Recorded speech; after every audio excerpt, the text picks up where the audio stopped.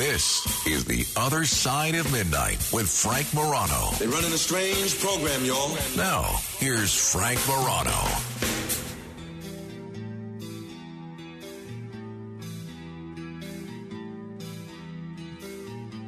Do you know why live radio is so great? Do you know why this is a medium unlike any other? Because if I say something stupid, or a caller says something stupid, or if a guest that I'm interviewing live here on the radio says something stupid, do you know what you're going to hear? You're going to hear something stupid. Same thing, and I don't mean the Nancy Sinatra song.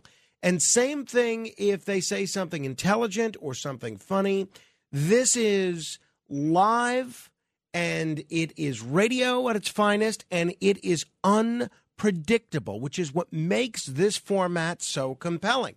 That stands in stark contrast to what you hear in the world of podcasting, where I know a lot of podcasters, and you know what they do when they screw up? They edit out what they screwed up. And if they have a guest that says something dumb, sometimes they'll edit out what that person says. And in fact, I know a podcaster recently, they were interviewing someone, and that someone, very high profile media person, made a comment that they thought better of. And they said, hey, would you please do us a favor and delete it? They deleted it. You will not hear that on this program. Streaming platforms. There's so much to be said of the 9,000 different streaming platforms. A lot of them offer great content. I'm a big fan of Ted Lasso, which is on Apple TV. Big fan of Only Murders in the Building, which is on Hulu. And obviously, it seems like all of these networks, all these streaming networks, have at least one program that you've really got to watch. Well, since retiring from network television, David Letterman, or we have to be PC now, and I think we have to call him David Letterhuman. David Letterhuman has been doing this show on Netflix. Basically, the show is just him interviewing people. The show is called My Next Guest Needs No Introduction. And it's just him sitting there. It's really interesting if you're interested in the person being interviewed. And I've watched a number of these shows. And if it's someone that I'm really interested in, Tina Fey, for instance, or Howard Stern, or a bunch of other folks, Obama, if it's somebody that's interesting, you enjoy the interview. At least I enjoy the interview. If it's someone that I'm not so interested in, then I don't enjoy the interview. So it's really hit and miss. You have to kind of enjoy, or at least enjoy is the wrong word, be interested in the person being interviewed. Well, in May of 2019, on the second season of David Letterhuman's show, My Next Guest Needs No Introduction, the rapper formerly known as Kanye West, these days known only as Ye, was on this show, and they talked about a wide variety of issues, including mental health. Define it for me. What is the mechanism that is malfunctioning or is taking a break in your brain? Do you know? I wouldn't be able to explain that as much, just, because I'm not a doctor. I can just tell you what I'm feeling at the time. And I feel a heightened connection with the universe when I'm ramping up. It is a health issue. This is like a sprained brain, like having a sprained ankle. And if someone has a sprained ankle, you're not going to push on him more. Right. With us, once our brain gets to a point of spraining, people do everything to make it worse. Now, I'm not going to critique Ye's comments about mental health. I think mental health is important, and there's not enough attention paid to the issue of mental illness and mental health. That being said, that interview from 3 years ago has now become quite controversial because evidently Ye, in that interview, reportedly spewed all sorts of controversial rhetoric that's being described as alt-right, rhetoric that's being described as anti-Semitic. And it was shot in January of 2019 in Los Angeles. And several of the audience members that were there, they told the publication The Wrap The version of the interview that appeared on Netflix left out some key moments, including Ye victim blaming Rihanna for being a survivor of domestic violence and saying Trump supporters were treated like Nazis. Ye also reportedly said he feared becoming Me Too'd like an unidentified friend in the music industry. Noah Reich, who was an audience member at the taping, told the Wrap that Ye spoke about a powerful group within Hollywood that brought the Me Too movement into being. And this person said he believed that Ye was referring to Jewish people. At certain points, Reich said he and other audience members shouted at West and questioned his remarks.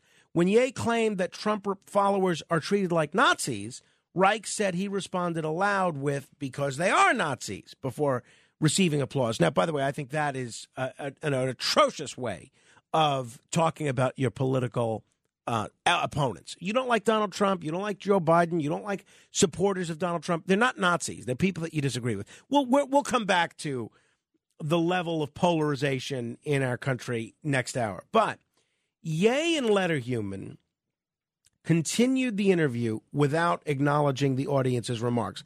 So keep in mind, this is an account from an audience member that clearly is not a Trump supporter and certainly not a Kanye West supporter. So take it for what it is. But what this person told the Wrap was it was shocking to see that Kanye West could share harmful alt-right beliefs, conspiracy theory after conspiracy, and misogynistic beliefs about women for the majority of the interview and end up with an edit that removed all those items in favor of celebrity fluff content. Another audience member, identified as Larry F., told the Wrap that he's not sure what legalities they're dealing with, but he didn't find the Netflix episode to be an honest assessment of what went on that night. Now, it's also been reported that apparently Kanye West has a long history in private and in boardrooms and in the business community of praising Hitler. And a lot of the people that he said this to have been asked, and I'm sure they were paid, to sign NDAs, non-disclosure agreements, to shield this stuff. So the thing that's interesting to me about this is we're just hearing about this now. At least I'm just hearing about it now. These people in the audience might have told other people. I haven't heard anything about this until now. But what's also interesting to me about this is it looks to me, if this is true, that Kanye West said a whole bunch of things that could have been very damaging to him and his reputation and might have seen him be canceled 3 years ago in the manner in which he's being canceled now by Adidas and other brands. But what's interesting to me is that it appears Tucker Carlson on the Fox News channel, who I happen to be a fan of, but it looks like Tucker Carlson's show, I don't know how much Tucker himself was involved with this, but it looks like Tucker's show did the same thing. It looks like Kanye was including some anti-Jewish and anti-Semitic tropes in his interview with Tucker Carlson, and yet somehow that ended up on the cutting room floor. So David Letterman and Tucker Carlson, I don't think you could pick two people that have more different shows, different political views, different ways of conducting an interview, different audiences that they're trying to reach, but they had two things in common. One, they both interviewed Kanye West, not in a live interview, but in a pre-recorded format. And two, they both edited out, or I don't want to say them because it could have been their producers or whomever, but their shows both edited out the comments that Kanye West said, or Ye said, which were so damaging. And my question for you is why? 800-848-9222. And I'm wondering if it's one of three factors, okay? The first one that's easiest to explain is, look, Kanye West is a big star and with a big audience, with a huge following. So if you're David Letterman or Chris Cuomo or Tucker Carlson, because he was on Chris Cuomo's show recently, I think that was one of the rare shows that he didn't say anything against the Jews.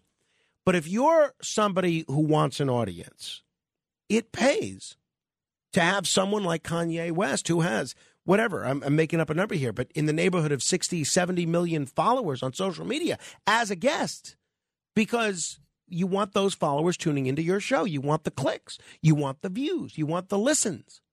So I think part of it might be just celebrity protecting celebrity, or a desire to keep this Kanye West opportunity open, meaning that you want him on repeatedly. I think that's part of it. The other thing is, I do wonder if there's a desire to protect people who are super wealthy. Ye is a self-made billionaire. At least he was prior to this Adidas deal. He probably still is. He's certainly not clipping coupons, I'll assure you of that. He was worth over $1 billion. Is there a desire to protect people who are super wealthy? By the way, that hopefully will soon include me, because I will be purchasing a Powerball ticket today. This is going to be the largest jackpot in history, $1.9 billion. Unfortunately, I did not win the $1.6 million. I'm guessing you didn't either. Two things that I do want to mention very quickly on that. One, just keep in mind that if you buy a ticket, chances are you're not going to win, because your chances of winning are 1 in 292 million. Now, that is... What? Those are not good chances. To put that in perspective, not only do you have a better chance of being struck by lightning, which everybody always says, you actually have a better chance, I'm not joking here, of being killed by a vending machine than you do of winning the Powerball. So you know what I'm actually going to do?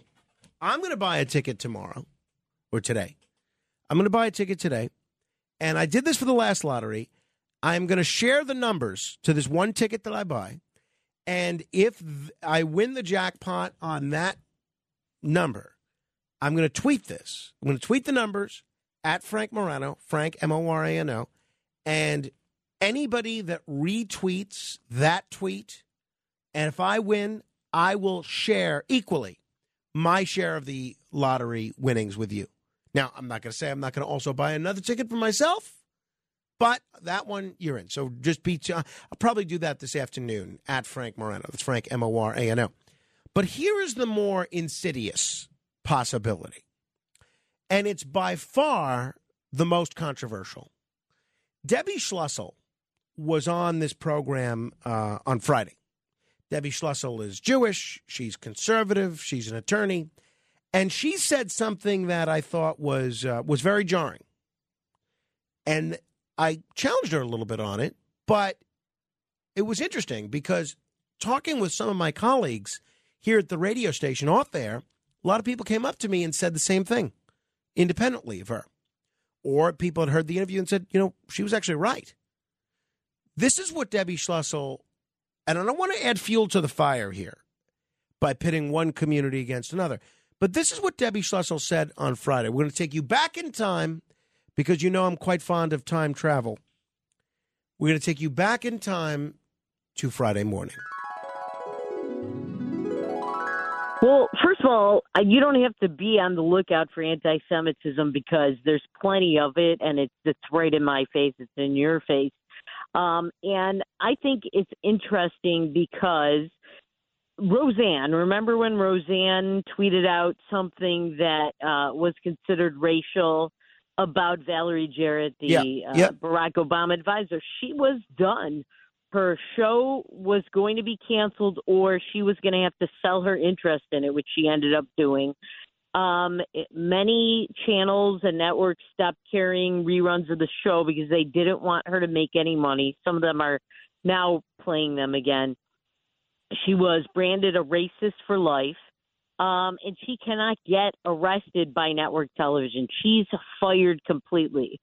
But when you are black, you can get away with a lot of things for a while. I mean, she was fired immediately. I think it was within that day. After she did this in the middle of the night, she was gone from ABC and so on. Kyrie Irving has had several days to continue with this. I'm not promoting it. When you put something out, that whole exchange with, I think his name is Friedel, the reporter. That whole exchange with him about he's not promoting it, he absolutely was promoting it. I mean, that whole linguistics thing was a distinction without a difference. When you put stuff out there as, hey, you should watch this documentary about the Jews and how they control the world, and how they're responsible for slavery, which we aren't, by the way. It's a false nation of Islam, baloney. When you put that out there, you are saying this is valid. I am promoting it. That's what he did. I don't need the 500,000 to the ADL, which is, by the way, now they're finally against anti-Semitism. They haven't been for many years. I'm glad they're finally doing something now, but, I don't think that money changes anything. This is what he believes in. This is what he supports. I don't need his apology. He should be banned from the NBA and his whole career should be over. Because if they can happen to Roseanne and her apologies, which she made many, and they weren't qualified, like his so-called apology is very much qualified. He was interviewed. And he said, I can't be anti-Semitic because I know where I come from. That sounds to me like the Black Hebrew claim that, blacks are the real Jews and the Jews aren't the Jews. Like Kanye West has been saying, it's always been kosher to be anti-Semitic. It's just that if you verbalized it, you were sent to the fringe, and that was it. Now it's mainstream, and none of these people are really getting punished. So his career is going to continue. He's suspended for 5 games. He will not feel it. He's a multi-millionaire. It's not a big deal for him. And he's never really going to apologize. And frankly, I don't need his apology. He doesn't mean it. And like I said, he should have the same punishment that Roseanne has. But Roseanne was white, and you are not allowed to say those things about blacks, but you are allowed to say them about Jews, and not much will happen. So essentially what Debbie said there, and not only in that clip, but I think a little later as well, is she said that if you're black and you make an anti-Semitic remark, there is a lot more latitude that's given to you. Now, the one thing she did say, which was accurate, is that a lot of the things that Kanye West have been saying and the film that Kyrie Irving was promoting, it really is straight out of the ideology of the Black Hebrew Israelites. You probably have seen the Hebrew Israelites. If you've ever walked around Times Square, they'll rant to anybody that will care to hear them. And it is it's revisionist history. It's a little bit of Holocaust denialism, and it's straight up anti-Semitism. But I'm wondering, does what David Letterman did and what Tucker Carlson did, does that have anything to do with the fact that Kanye West, Ye, is black? If Ye was, and I'm not trying to be provocative, I'm really not. I'm trying to explore an honest question. Because as I pointed out to Debbie, there are plenty of whites that have been tagged with that anti-Semitic label as well, and their careers suffered from it. But if Ye had been white, do you think the producers of the Tucker Carlson program and of the David Letterman program would have edited out the most controversial aspects of that interview? What do you think? Was he Now, sometimes if you interview someone for 3 hours and you can only make that into a 1-hour program, as is the case with the David Letterman show, sometimes stuff happens to be cut. But it's a little coincidental to me that both of these shows with very different audiences, very different styles, they both happen to cut out the most controversial aspect of this. Now, the question is why? 800-848-9222. 800-848-9222. Did Tucker do it because he likes Kanye's politics?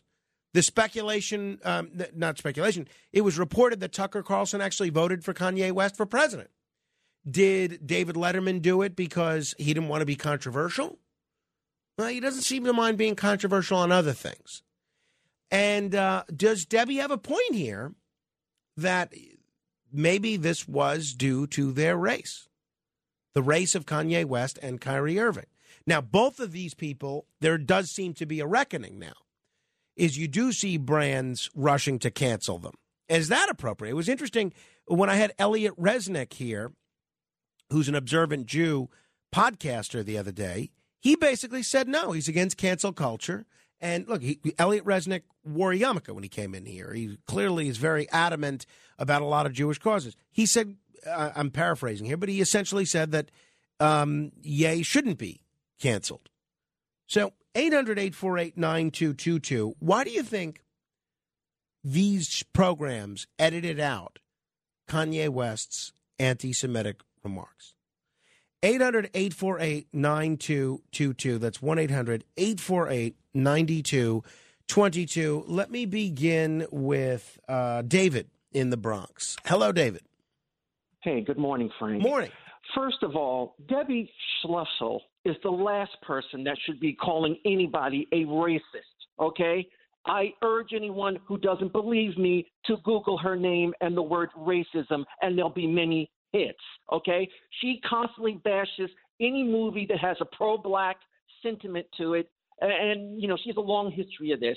But as far as Kanye goes, it has to do with his fame.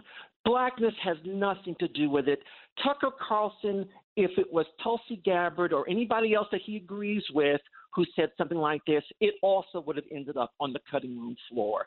And she also said something about Roseanne. She said Roseanne owned up to her comments about Valerie Jarrett, comparing her to an ape. She did not. She claimed that she was under the influence of Ambien when she tweeted that garbage out. So don't give me this nonsense about Roseanne being some kind of victim, okay?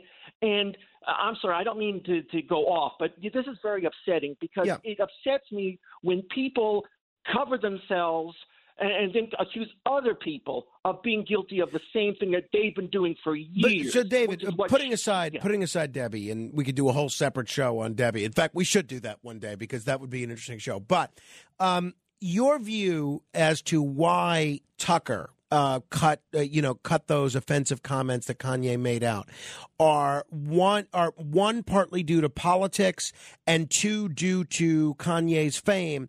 Obviously, I don't think Letterman shares Kanye's politics, but do you think Letterman's show also made those edits because of Kanye's fame, or was it simply due to time constrictions? What's your gut? I think it has to do with the fame factor. And also, let's be honest, this is why when you listen to morning shows on Sundays, you usually hear a lot of softball questions. If they had put that out, would Letterman be able to get other people on his show? Well, would Carlson be able to get other people on his show?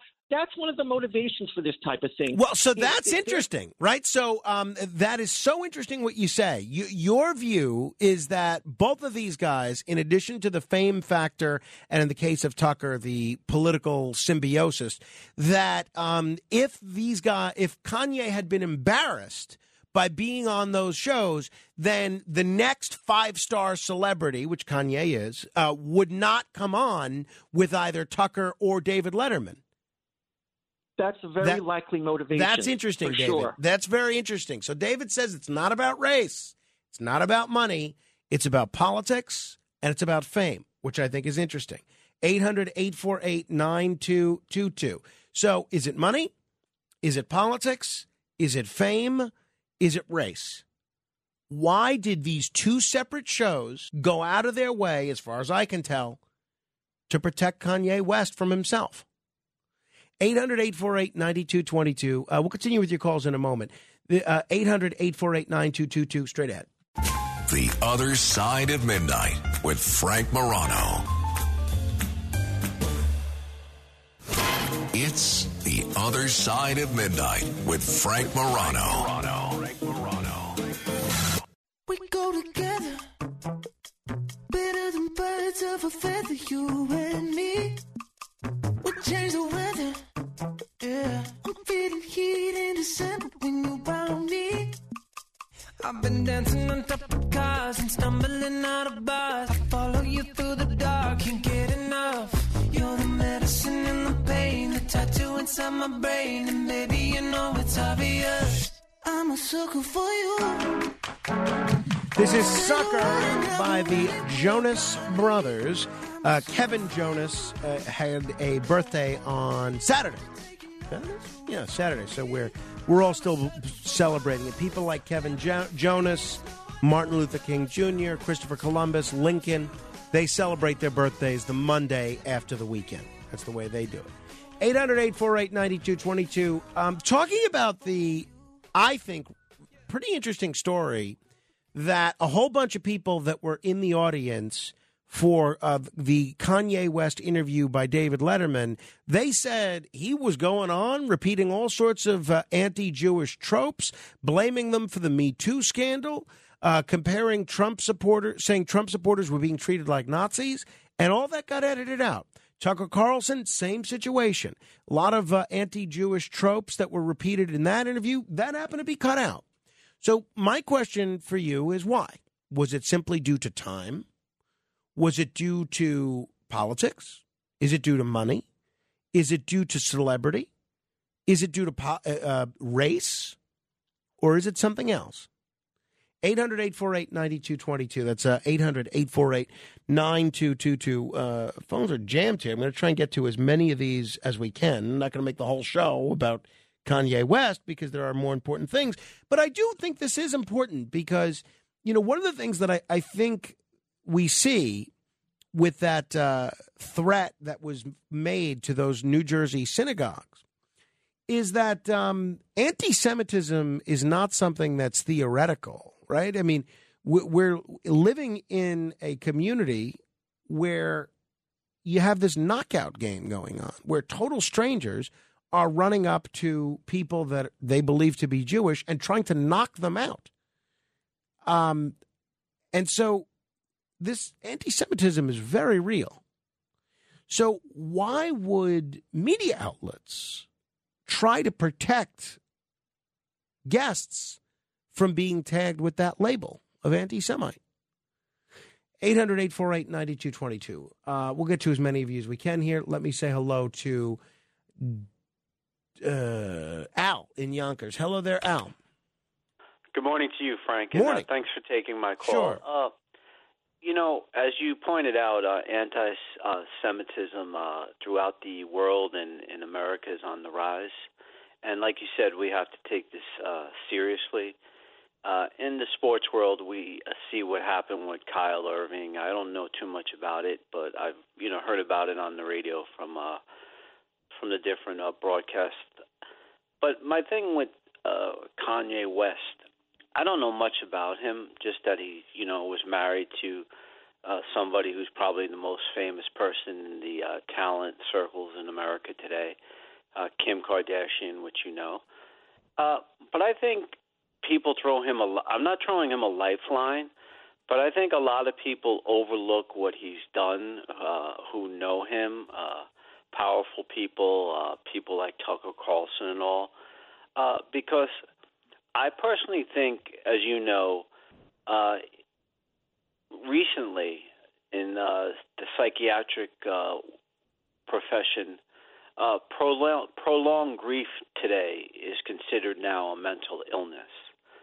So I think when his mom died about 10 years ago or so, it really hit him hard. And I don't know if he's ever truly yet recovered. So I think that could all be part of it. Well, okay. That's you're welcome to add that. I could see that, Al. Makes sense. I got an email here from a woman who says that Letterman and Carlson are feeling that West is mentally ill and ranting, and the stuff that he says doesn't merit broadcasting. So, okay. Maybe mental illness is also a factor, and that's one that I hadn't considered. What do you think? 800-848-9222. Dan is in Queens. Hello there, Dan. Hey, Frank, how you doing? Listen, you have a huge audience, and I just want to say I'm not anti-Semitic at all. When I was 19, I converted to Judaism and lived in Israel, and so I want to bring up a point. Every day, Orthodox Jews get up, and in their prayer book for the Shacharit, the morning service, they say a prayer thanking God for not making them a Gentile. Now, I know you have Orthodox listeners. This is 100% true, factual. I urge people to call in and answer. Why is that okay? And we always talk about anti-Semitism, but why is that okay? I mean, if non-Jews got up every day and thanked God for not making them a Jew, you'd hear no end of it, right? That would be called anti-Semitic. But why is it okay for Orthodox Jews to get up every day and thank God for not making them a Gentile? That's a fact. That's in their siddur, in their prayer book. The second point is that white people can be maligned, and anyone in the media can say bad things about white people all day, and they'll never have the sort of thing happen to them that happened to Kanye and Kyrie Irving. So I don't support people punching anyone, attacking anyone, nothing like that. Sure. But why can you not have honest discourse? That's all. Well, and that's one of the things I try to do on the show, Dan, is really have honest discourse on everything, right, including some of these difficult issues that are difficult to talk about, at least as much as we can do in an entertainment program. But, Dan, let me ask you, though, why do you think these shows, Tucker Carlson and David Letterman, edited out those remarks about Kanye West? What do you think the motivation behind the person that made that decision was? I think it's covering for blacks, the same way that blacks get away with a lot of things. So you agree with Debbie, essentially. You agree with Debbie that this was it was racially motivated. It's a sort of paternalistic, like condescending attitude about black. I mean, you mentioned the knockout game, but you didn't. Who's doing that? Is it white people? Is it Asians? Who's doing that? No. Right. So no, you're with Debbie then that it's an effort to not hold black commentators to the same standard that whites do. Okay. 800-848-9222. Michael is in New Jersey. Hello, Michael. Yeah, I have a totally different viewpoint of this. I don't believe Kanye West is anti-Semitic. I don't believe Irving is anti-Semitic. To be honest, I don't believe that Louis Farrakhan is anti-Semitic. What I do believe is that they are anti-white. Now, why do they single out the Jews? It's very simple. They are the smallest minority among white people. They're easy to pick on. How many Jewish people do you have in this country? In Kanye West's case, right? I mean, he was married to Kim Kardashian. I mean, do you consider Kim Kardashian white? What is she? If she's not, she's white, but here's what I'm saying. I mean, how can he be anti-white if he was married to a white woman and has children with her?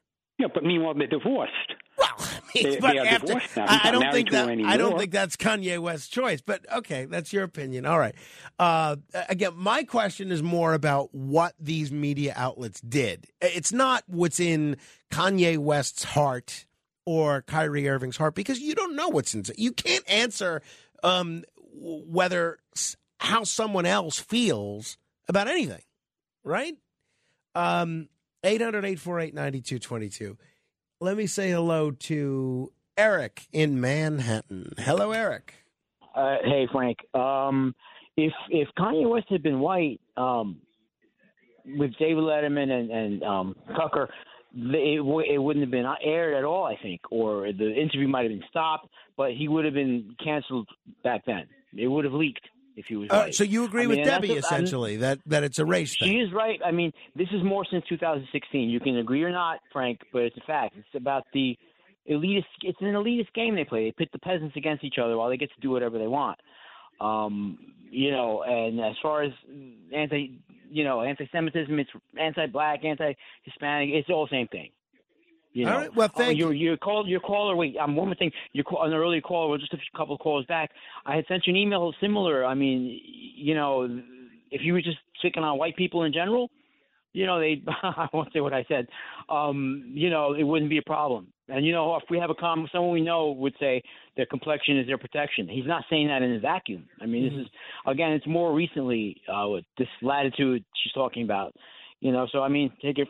But doesn't the fact that Kanye West lost this Adidas deal and that the Brooklyn Nets did? They're punishing hang on. Right. But again, doesn't that belie what you're saying? General, they give him a medal. Right, but doesn't that belie? I'm sorry. Okay. Well, I mean, you're sorry, but you keep interrupting. All right. 800-848-9222. Let me say hello to Ray in New Jersey. Hello, Ray. Yeah, how you doing, Frank? I love the show. Good show. Thank you. I think Tucker edited it because Kanye's a Trump supporter. You look at like Sonny Halston calling people roaches, the other day. Nothing was even said about that. She gets a pass. Kyrie, he get 5-game suspension. If they knew his politics, if he was a Trump supporter or either of them, they would have been gone. And Kyrie, they're just giving him a 5-game suspension. And why isn't he getting canceled for being anti-Semitic stuff? And then Sonny Halston calling people roaches, Nike did end their relationship with him. So I think you may see the beginning of a Kyrie Irving cancellation in place now.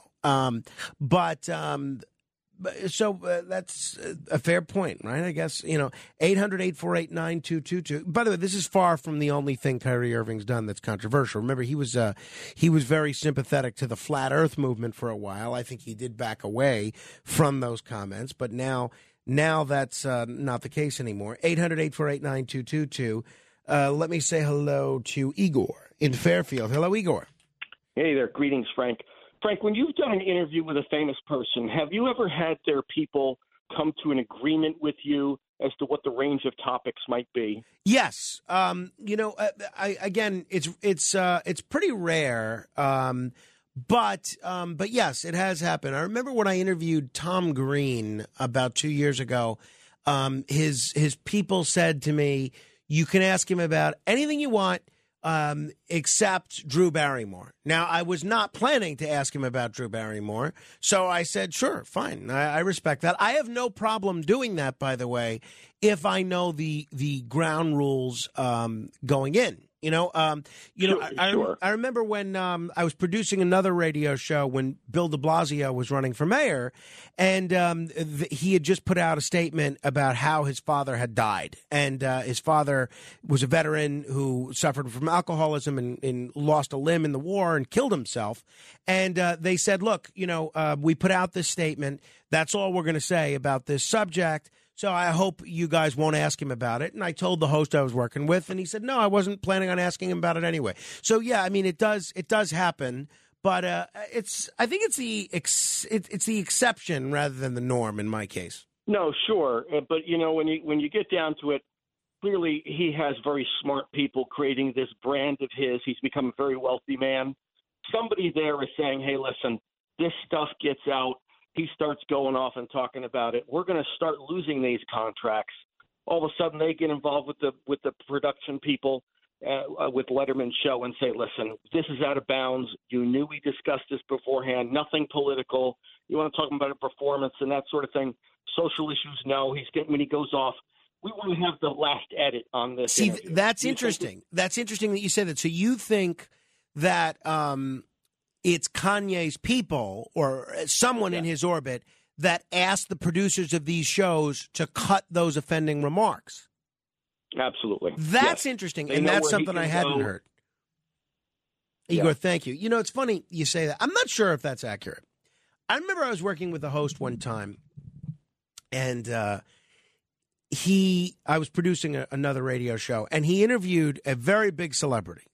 And this is, I don't want to say when it was, because if you know what show I was producing when, that'll give something away. But he was interviewing a very big celebrity, and he had pre-recorded this interview. And it was somebody that he knew, but not well. And the celebrity made a remark about police and how certain police tend to be abusive, right? And the interviewer was very fond of the celebrity. And he said to me, you know what? Let's cut out the remarks that this person said about the cops. I don't want to jam him up. Now, the person never asked us to make that edit. His people never asked us to make that edit. But this fella, the host that I was working with, he was so determined not to make this guy look bad that even though no one had asked him to, and even though he could have made a lot of news by leaving that remark in there, he was so protective of this guy's image, he didn't want his listeners disliking this guy. So sometimes it's not the publicist or the brand management team that reaches out and says, hey, would you mind cutting that out? Sometimes the host does it on their own because they want to make this person look good. 800-848-9222. Let me say hello to, let's see here, John in Brooklyn. Hello there, John. Frank, I don't always agree with Debbie, but I think, and I didn't hear the interview you did with her, but I think she's right. Unfortunately, I think at times there is a double standard, whereby if you're black and you say something outrageous, you're not held to the same standard that you would be if you were white, with, of course, Roseanne Barr being the most extreme example I can think of. So, right, and thank you, John. I mentioned that I think Mel Gibson has had a tough time recovering from those anti-Semitic incidents that he's experienced, and others have as well. But some people are able to bounce back. For instance, when Marlon Brando passed away. Marlon Brando, who I'm a great admirer of him as an actor and as a lot of the things that he's done, especially in the civil rights field, I think he went on Larry King and said something to the effect of Jews control Hollywood. So again, I'm paraphrasing, but when Marlon Brando died, nobody mentioned that in his obituary. So, I don't know that it's always a black-white thing. I think sometimes it's a fame, not fame thing. Sometimes it's an insider-outsider thing. And, there's a wonderful book. It's called The Deep State by Mike Lofgren. And it's not what you think, but it is interesting. But and Mike Lofgren quotes a conversation that the former Treasury Secretary, Larry Summers, had with Elizabeth Warren before she was a senator. And basically, Larry Summers warned her that if you're an insider, and he was talking about with politics and the economy, not with respect to Hollywood and entertainment, but in some respects, the same kind of thing plays out. Larry Summers told Elizabeth Warren that if you're an insider, there's one thing that insiders can't do, and it's criticize other insiders. And I thought that was so interesting, and I wonder if maybe this was a little bit of what was going on here. Let me squeeze in one more call on this, and then I'm going to move on, because we're not going to make a whole show about Tucker, Letterman, and Kanye West. In fact, I didn't expect to talk about it for this long, but whatever. People are interested. 800-848-9222. Josh is in Rockland. Hello, Josh. Yeah, hi. Great show. One of the callers, he said he converted to Judaism. He said that we say every morning, Shlo Yisani Goy, thanks God for not being a Gentile. So we actually do say that every day. The reasoning is because a Jew is obligated to do 613, we call them mitzvahs. So the reasoning is not because a Gentile is worthless, it's because you're happy to be chosen to be the one to be obligated to do more mitzvahs and to have to do more rules. And you were chosen. It's the same reason we say Shlo Yisani issue. Thanks God for making me a man, not a woman, because a woman has less mitzvahs that she's supposed to do. She doesn't have 613 commandments. And that's the reasoning. It's nothing to do with race or... Gotcha. Josh, thank you. It was something that I'd never heard, and I appreciate you. I appreciate you mentioning that, and I appreciate you bringing that up. All right, thanks, Josh. 800-848-9222. We're going to move on to some other interesting things in just a moment. Still to come, we have commendations, and it looks like it's a lot more difficult to be a grandparent than a lot of folks probably realize. We'll get into that and some highlights of my weekend. This is The Other Side of Midnight. Straight ahead. The Other Side of Midnight. It's The Other Side of Midnight with Frank Morano.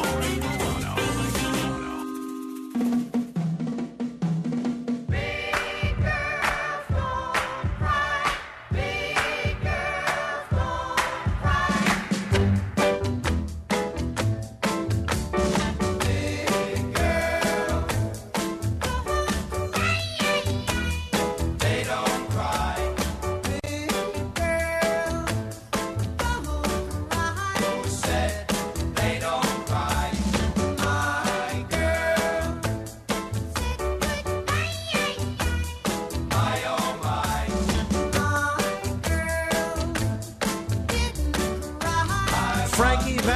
and the Four Seasons. So I was walking around all over Manhattan yesterday because my siblings were in the marathon, and we'll get into that a little bit later. They both did great. But one of the things that I saw all over the place, stores, scaffolding, I happen to see all over Manhattan these campaign signs for Mike Zumbluskis. Now, it's a very unique name, so it stands out. And even a lot of people that walk by these signs notice this. And so I said, well, that's my friend Mike Zumbluskis, who's running for Congress. And a couple of people that I was with, they said, oh, what district? And they said, well, I said he's running against Gerald Nadler. You remember all the attention that this Nadler race got in the primary when he was running against Carolyn Maloney. It makes sense because Gerald Nadler is a national figure. He's a chairman of a major House committee. He's been on the scene in Congress for 3 decades.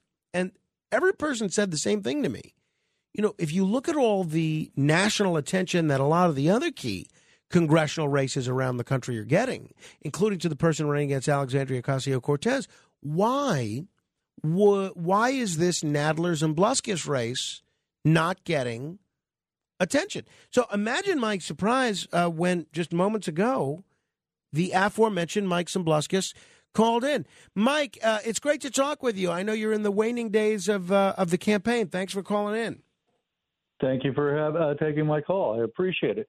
As you said, I'm not getting much attention, even though I'm a known entity, and I've also a known vote getter. When I ran my last couple races against Liz Kruger, I got over 35,000 votes. And as you know, I'm also a policy wonk. I can talk about anything, and I have actual policies. So Mike, we need people. Why do you think your race hasn't gotten the kind of national attention that usually someone running against Nadler would be getting? I think it's a combination of things that Biden won this district by like 40 points or something like that, so they don't think anybody has a shot. Number two, I haven't raised that much money, which everybody and their mother want to give people running against AOC. And I think that's part of it. And I don't think the national Republicans and even the local Republicans think I have a shot. But little do they know what's going on right now. Because of Zeldin and the Democrats ignoring inflation, ignoring crime, because that's the new mantra. The Republicans are making up the crime statistics. We're overplaying it. I'm getting a lot of positive responses.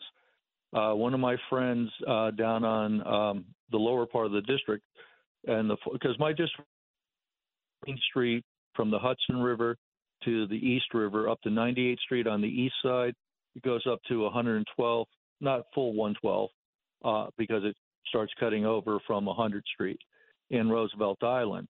But he's telling me that a lot of his friends, young black men, are voting straight Republican line. That's young it. Black men. So you think that this race is competitive, even though Nadler's never really had a competitive general election. You think this race is going to be more competitive than people realize?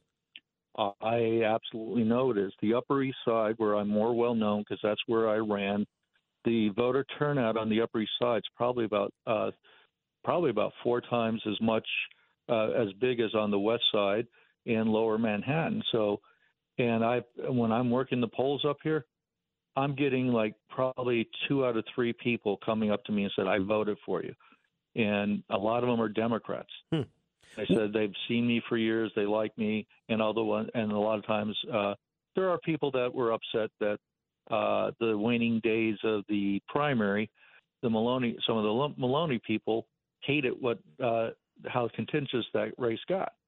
So they're voting for me just because they don't like Jerry.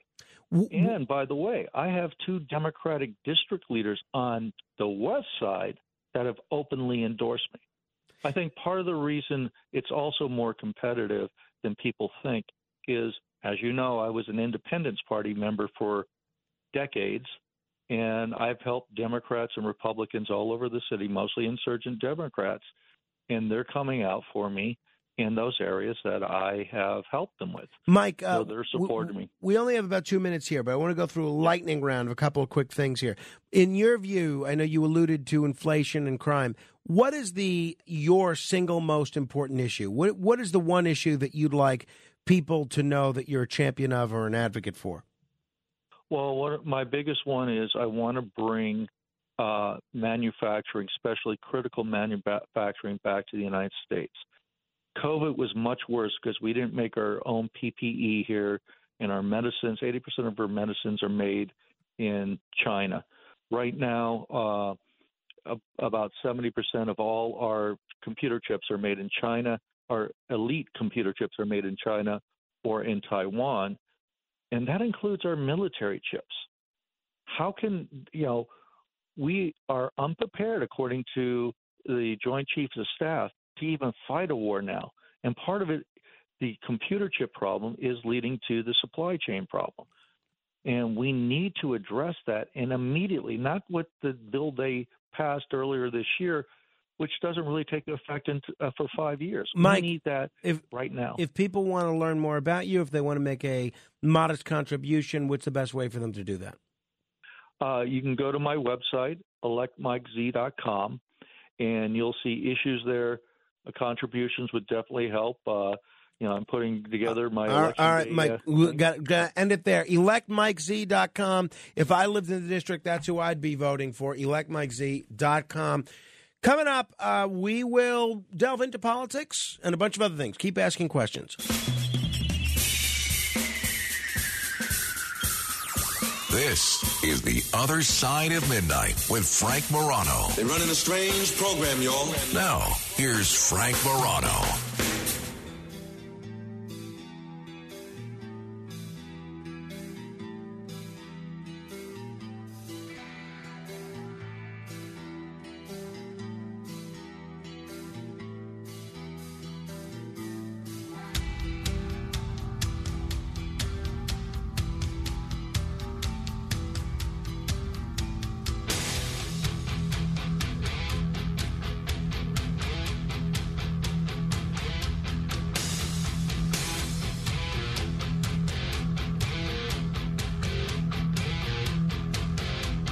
So one of the things that I try to do on this program, now, just so you understand where I'm coming from, I'm very interested in electoral politics. I've spent the entirety of my adult life, and even before I was an adult, I have spent literally decades involved in the arena of electoral politics because I care about this stuff.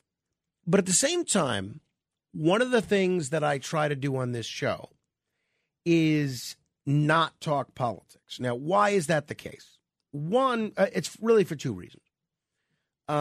One, it's because so much of talk radio is dominated by political talk. And I feel like at times, especially in the overnight hours, people just sometimes need a little bit of a break from the wall-to-wall political talk. But the other reason is that I honestly feel that, because we don't never talk politics, we talk politics a bit. But I honestly feel that we're so divided in this country. We are ready to kill each other over political differences, literally.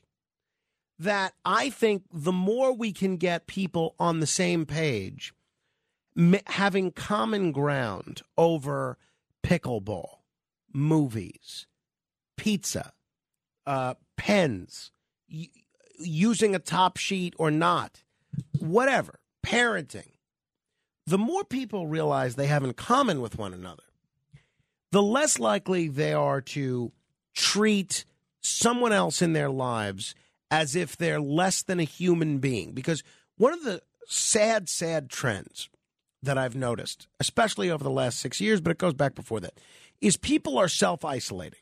It used to be that these districts, these congressional districts, were not competitive because of gerrymandering.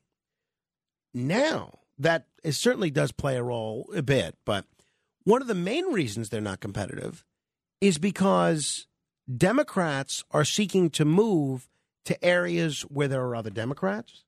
Republicans are seeking to move to areas where there are other Republicans. A friend of mine is a Republican, and he said he told me recently he's moving to Florida. Mike, you love New York. Why are you moving? I'm tired of a blue state. I want to be in a red state. I want to be with other Republicans. I want a Republican government. And I was sad because he's my friend and I enjoy his company. But I was also sad because I think that approach, which has become increasingly common, that approach is not what we need to be doing. I think we need more interaction between Republicans and Democrats, not less. And I was reading the Sunday New York Times, and it was a headline that really upset me. And I read the article, and the article upset me just as much. Headline, Family Ties, Political Divisions. And this whole article was about families and how families are divided by politics. And they chronicle this one family, the Bro family in Arizona. Arizona is a purple state, and Carolyn Bro is a Trump Republican and doesn't think Biden won the election and so forth.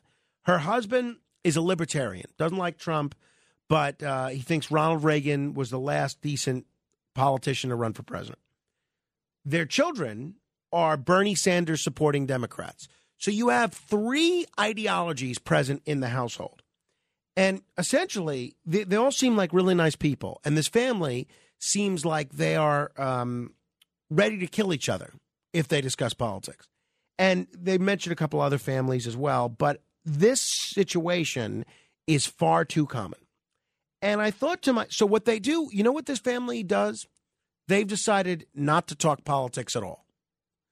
And I thought to myself, that is so sad. That is so incredibly sad. Because I remember I used to be, and I've mentioned this anecdote before, I used to be in the event videography business. And I was videotaping a wedding. It was an interfaith wedding, Catholic and Jewish couple. And the Monsignor, who was one of the people performing this wedding, said, one of the mistakes I think a lot of interfaith couples make is by not having God and not having faith play a prominent role in their relationship. Now, ultimately, I think faith is probably a lot more important than politics, but I really view the same situation when it comes to politics. I think when people, whether we're talking a family, a married couple, neighbors, friends, coworkers, I think when people make the decision to not talk politics because they want to stay friends or stay friendly with people, I think that is such a mistake. I think the challenge for all of us is how do we talk politics in a way that's meaningful? How do we talk politics in a manner where people aren't going to want to kill one another? And I think by seeing other people's perspective, that is so valuable. There was a segment on 60 Minutes last night on CBS News. And one of the people they spoke to was a professor at NYU, a business professor by the name of Jonathan Haidt. And the segment was about social media, which we're going to talk about in a minute. But he said one thing which I found so sad. He said, essentially, as a professor, there's now a whole list of subjects that he goes out of his way to avoid. As a professor, what do you do? I just avoid controversial topics. Really? Yes. Isn't that what college is for? It used to be. Think about that. This professor just avoids controversial topics. John Gambling, when he was on this show the other day, he said essentially the same thing. He said now, if he doesn't know someone's politics, he doesn't mention politics. Now, I kind of find myself doing the same thing. And I think that's sad. And I want to review, I read this 2 years ago in the run-up to Thanksgiving. And this was a guide that a group called Team Unity put out about how to have meaningful Thanksgiving discussions, right?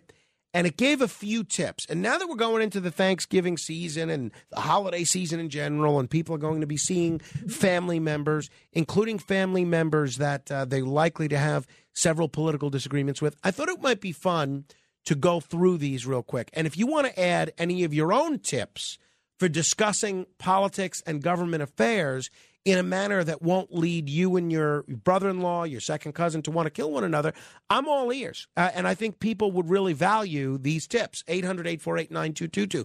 For all the commentary that I bring to the table, for all the opinions expressed by the callers on everything from the Houston Astros to Kanye West, this is something, practical advice that could actually help people's lives be better. Because if we're going to live in a country where folks won't even discuss democracy, politics, government affairs, civic engagement, then we've already lost. It's over. If we're afraid to discuss these issues in an adult way and in a mature way, then we're done. Done. So here are the tips that the folks at Unity 2.0 put together. One was don't lecture. And this is so important. And this is something I have to remind myself of a lot because sometimes I can get in a vein to lecture. Don't lecture. The dinner table isn't a classroom. Few things put people off more than an unsolicited lecture. Two, and I love this, and I found this to be the most effective, and I've tried to utilize this on the radio as well. Ask questions. Ask questions. Leading with questions instead of statements of fact is the best way to create conversation. Facts are loaded with associations and often lead us down the rabbit hole of sources. Asking questions requires your interlocutor to examine their reasonings and values first. Then, so important, humanize. Humanize. It's easy to pigeonhole others into categories when talking about politics. However, just as issues are complex, so are people. Try to find common ground, and this is what we try and do on the show as well, even if it's only tangentially related to the subject. If you both love pumpkin pie, make that part of the conversation. Then summarize their position. So before responding to someone that you might disagree with, try to articulate the position of the other person better than they did. And I found this to be very effective, and I try to do this on the radio too. It's very challenging in real life as well. The signals that you're listening and validate their opinions, it goes a long way. Then instigate doubt. We're more likely to question our beliefs if we feel that the doubt comes from ourselves. So to spur an investigation into someone else's beliefs, feign ignorance and ask them to explain their position to you. By asking someone to define their own beliefs, any blind spots will become clear on their own terms, making them more likely to engage in deeper conversation. Then lastly, find a way out. Don't make the conversation about winning or losing. Instead, try to build a bridge between your points of view that you can both live with. If you have the courage to change your mind or concede on something, chances are whomever you're talking to will as well. So, if you have any other tips to help people talk about politics in not avoid discussion, but facilitate discussion, I'd love to hear it. At 800-848-9222. Part of the problem is how our leaders behave. Our leaders love to stoke division rather than downplay it. You know, President Biden's speech last week, he was essentially blaming Donald Trump and Trump supporters for everything that's wrong in this country. Now, you can like Donald Trump, you cannot like Donald Trump. Come on, that's absurd. That is an absolutely absurd statement, particularly when President Biden came into office pledging to be a unifier. Additionally, Donald Trump, I don't know of a politician that he doesn't have a dopey nickname for. including the latest. Did you see the latest with the governor of Florida, Ron DeSantis?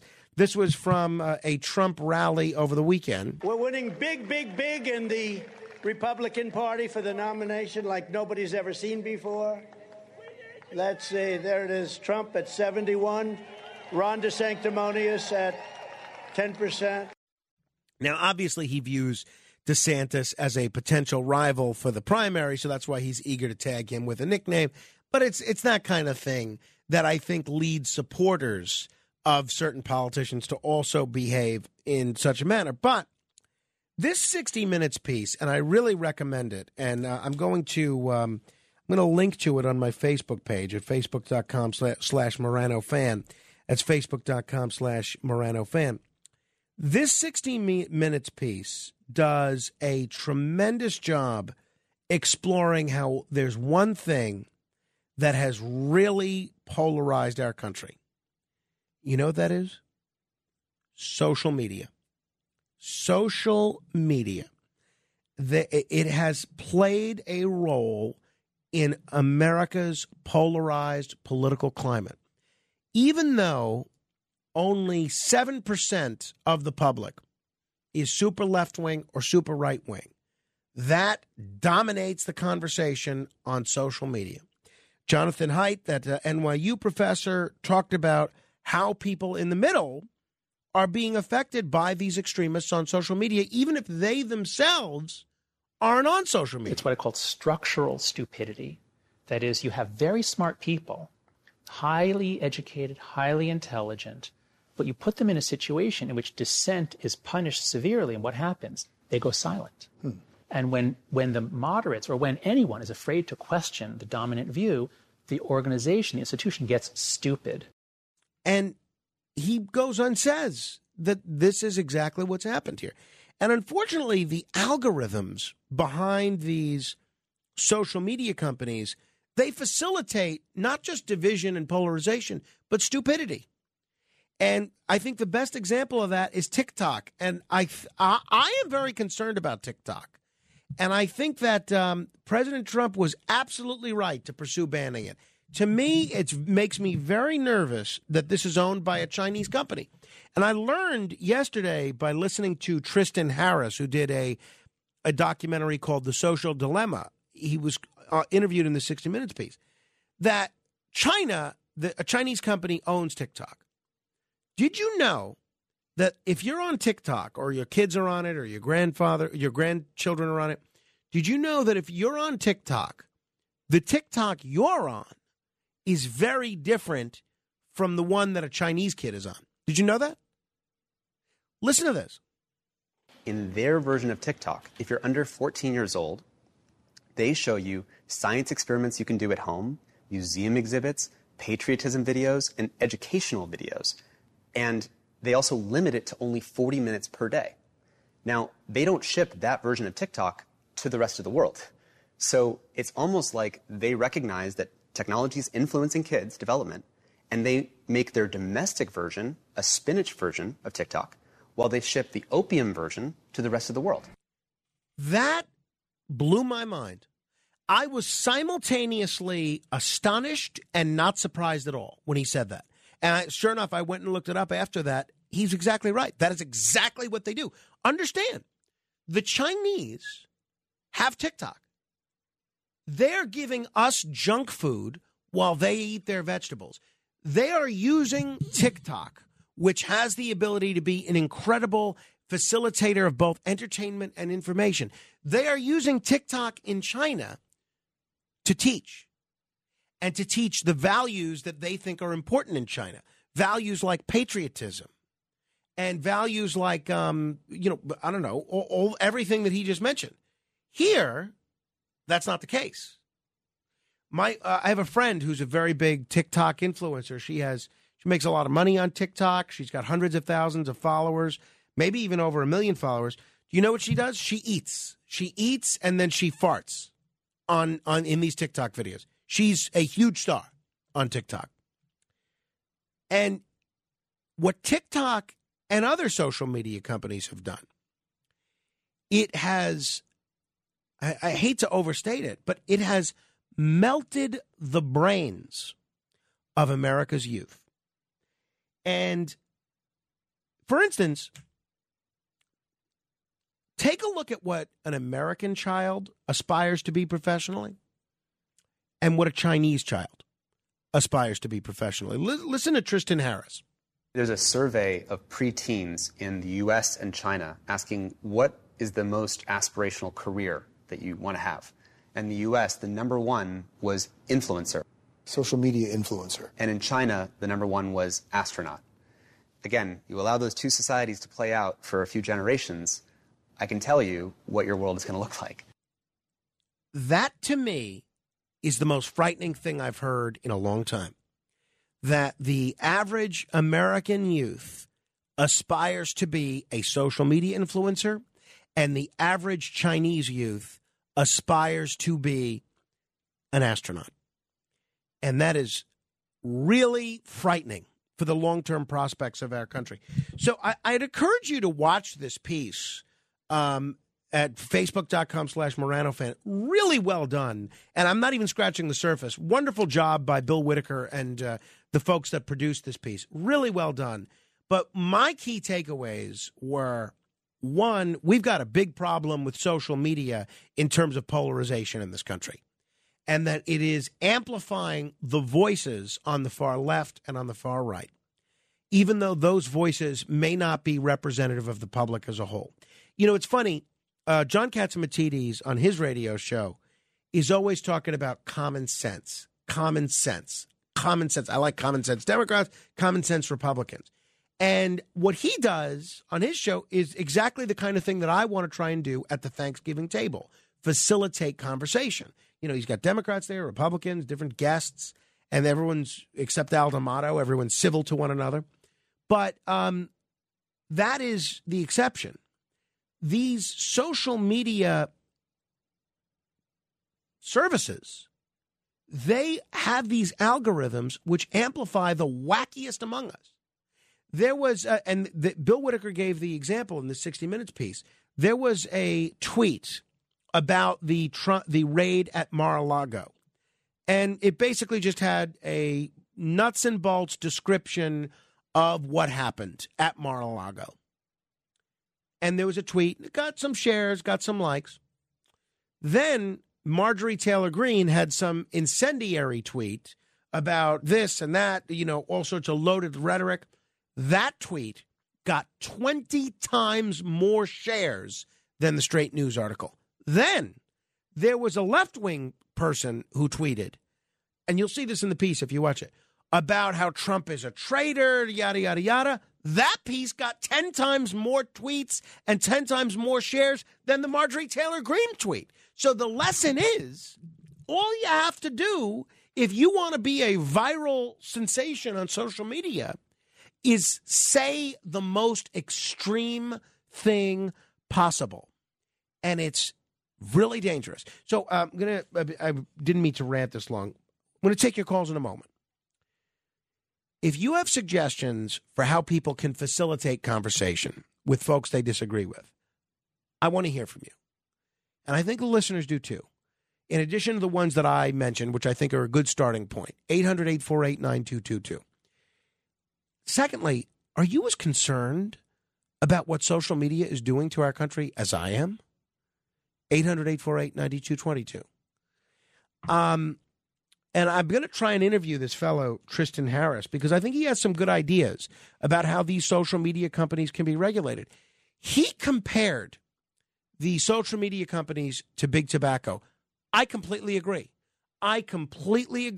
There is a role for big tobacco. If you want to smoke cigarettes or, you know, I smoke cigars occasionally. If you want to do that as an adult who's aware of the risks, that's great. But when you use Joe Camel, a cartoon, to hook a child into tobacco, they don't understand. And that is what's going on in the world of social media. The youth are being hooked by a digital Joe Camel. And I really was impressed with this fellow, Tristan Harris. I'm going to see this film, The Social Dilemma, and I'm going to really go into this a bit further. 800-848-9222. We'll continue with your calls straight ahead. The Other Side of Midnight with Frank Morano. It's The Other Side of Midnight with Frank Morano.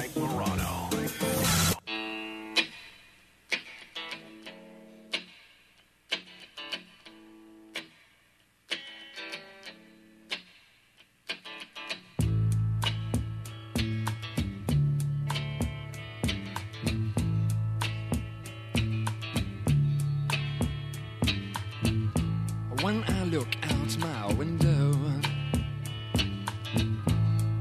many sights to see. And when I look in my window,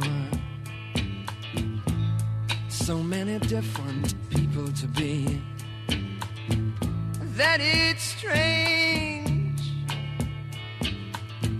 so strange.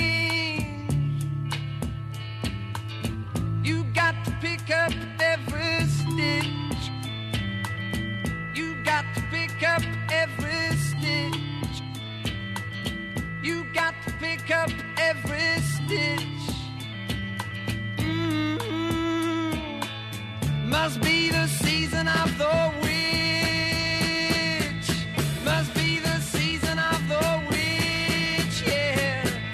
Must be the season of The great Donovan singing Season of the Witch. You know, it's funny, I've never met Donovan, but 10 years ago, I was in Las Vegas for the Libertarian National Convention, and I don't really consider myself a libertarian, but, you know, Roger Stone is a friend of mine, and Roger was in the process of he was working with the Libertarian candidate for president that year, and he was trying to get as many friends of his as possible to be delegates for the Libertarian Convention. So I agreed. And at the time, I was producing a documentary about Roger, so I was responsible for filming Roger a great deal.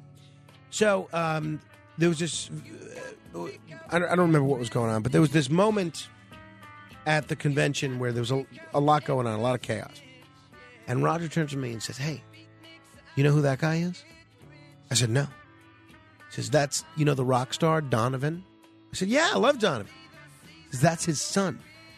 I said, "Oh, I'm a big fan of Donovan." He says, "Well, go over and tell him. You can meet him. He's just a nice guy." So I walk over to Donovan's son. I said, "Hey, you know, I understand you're Donovan's son. My name's Frank. I just want to let you know I'm a big fan of your dad's work." And you know what he said? "Never forgot this.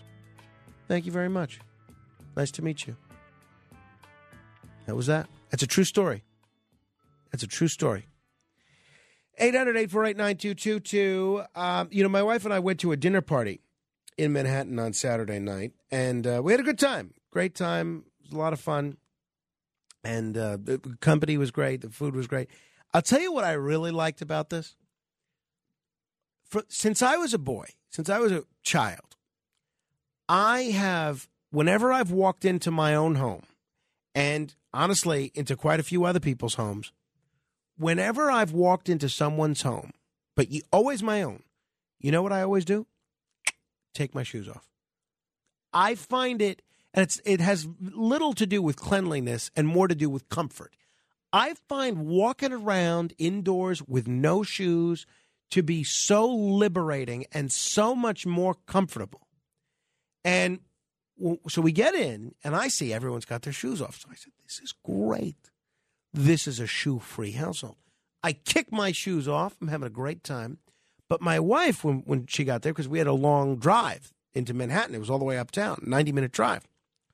So my wife goes to the bathroom, and so she keeps her shoes on. And they weren't just shoes.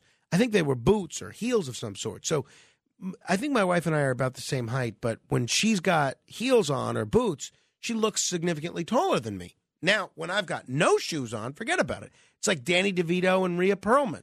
Or a picture of Danny DeVito was dating Carol Walt. So I say, "Honey, you know, you're making those of us that are a little on the short side feel a little self-conscious." And she said, oh, I didn't even see that everybody's got their shoes off. So she takes her shoes off, and then we end up, you know, as I think couples do, we end up kind of breaking down the dinner as we're heading back. And, you know, she agreed the food was great, all the people were nice and everything. Sorry we had to leave kind of early because we had a babysitter. She said, the one thing I didn't like is having to take your shoes off. I said, are you kidding me? I loved it. I wish that was the case in every workplace. I wish I had to take my shoes off when I came to work. I love taking my shoes off. Great. And she said, nope, not me. That is big with me. I find that to create a whole different social dynamic if everyone's walking around without their shoes on. You know what it is? Maybe part of it is comfort, and you want people interacting with one another while they're comfortable. But part of it is also vulnerability. You let your defenses down. You know that a wrongly placed heel can break a toe. And there's something very, it builds such a sense of camaraderie to know that you're walking around shoeless just like everybody else, just like Joe Jackson or Hagedorn from Birdcage. 800-848-9222. You're welcome to comment on anything we have covered. Shoes to social media to politics, you name it. One open line if you want to jump on board. 800-848-9222. Let me say hello. Let me begin with Tony in Clifton. Hello, Tony. Hi, how are you tonight? I'm well, thanks. Good to hear it. I hope you're feeling better. So, I love your topic of how do you talk to people about things that may be political, either in an intimate setting, people that, Yeah, I mean, I think Thanksgiving is the holiday that people can most relate to, where you get together with extended family and where you might end up talking politics, especially because it's right after the election. Exactly. And it always was to me, I had to first feel passionate about something and just make it a me thing, not a political thing, because everyone knows political rhetoric right off the bat. So it has to be something that is in the political arena, but that I feel very passionate about. And it has to be something that I've researched. And that's always a way for me to just, sort of say how I feel about it. This is how I feel. I've done research, and this is why I've come out the way I have. So, and Tony, give me an example of an issue that you feel passionate about, that you would feel that you've looked into a bit, and that you would want to speak on.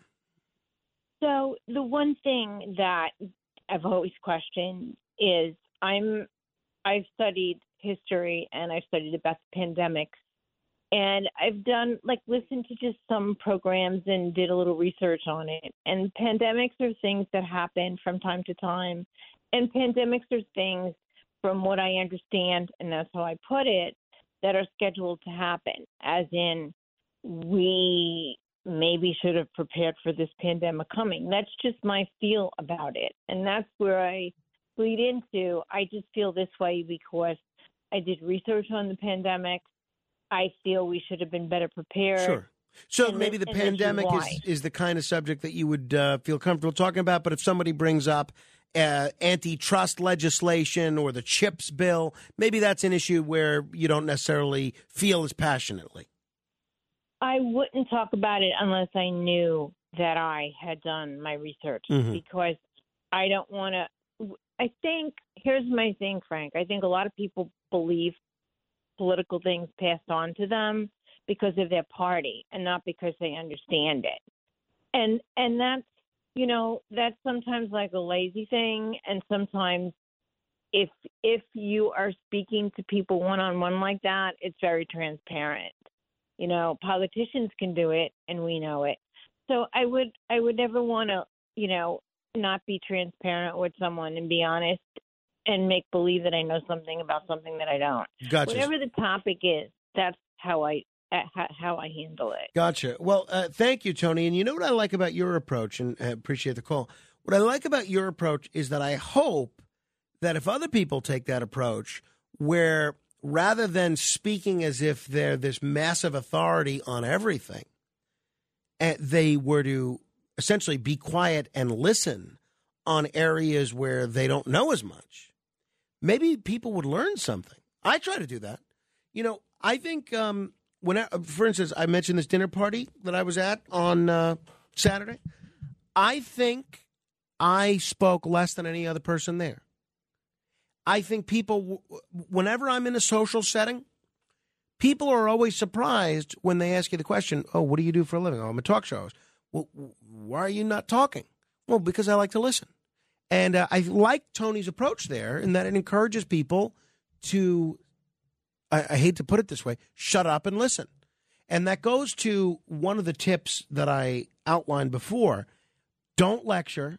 And another one of the tips, ask questions. And, there's a wonderful quote which is misattributed to Walt Whitman. No one knows who really said it, but Ted Lasso did say it in one episode of season 1 of Ted Lasso, and he also misattributed it to Walt Whitman, even though there's no evidence of Walt Whitman saying this.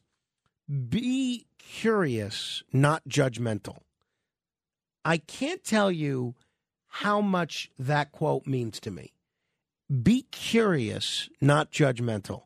And I think if you use that as one of your guiding principles, I think you'll find that you're learning a great deal and that you won't alienate people. 800-848-9222. Let me say hello to Andrea in New Jersey. Hello, Andrea. Hi, Frank. Hi. Great topics. I like all of them. Thank you. Except the shoe one.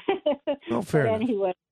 Okay, so I recently had a conversation with one of my brothers, and we've been avoiding politics because it just gets to be too crazy, and we have good relationships. But we did get into some things the other day, and I have to say, I think the way I tried to handle it better this time was to really not to stand my ground, but to listen better, and also to really give in to areas where I feel the other person's right.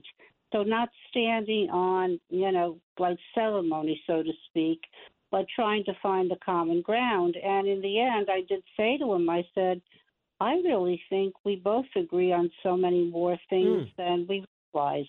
And I think that approach really was helpful. Andrea, I completely agree with you. I think that's great. I think that's something everyone can learn from.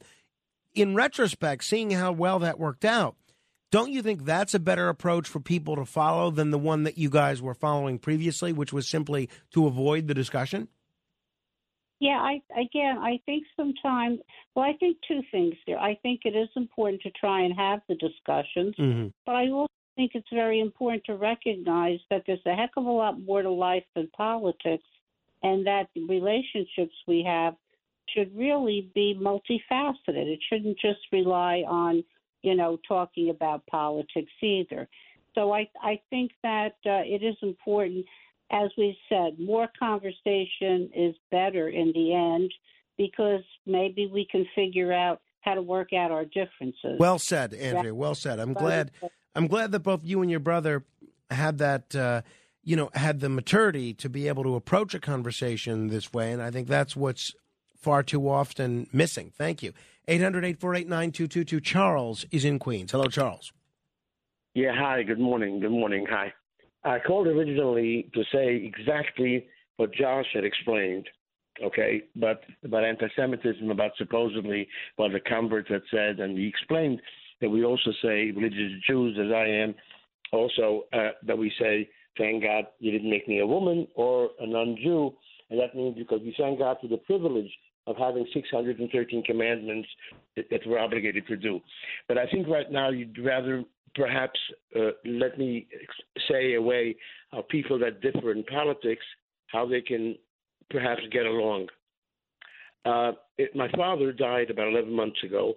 In the last 2 years, we had an aide. My father died, was over 100, almost 101. We had an aide. I was there about 3 days a week. I lived in a different borough. But we had an aide, a black woman, a wonderful woman, a gem from one of the Caribbean islands, I think St. Martin. I'm not sure which island. A wonderful woman. And she knew that I was familiar in politics like a million times more than her. Just like most people, she's not even from this country. She spoke English well, but she knew that I knew more politics. One time she said to me with a smile, we were friendly, I got a feeling you like, as if it's impossible, that I believe Trump is a good president. This is about 2 years ago when he was already not president anymore.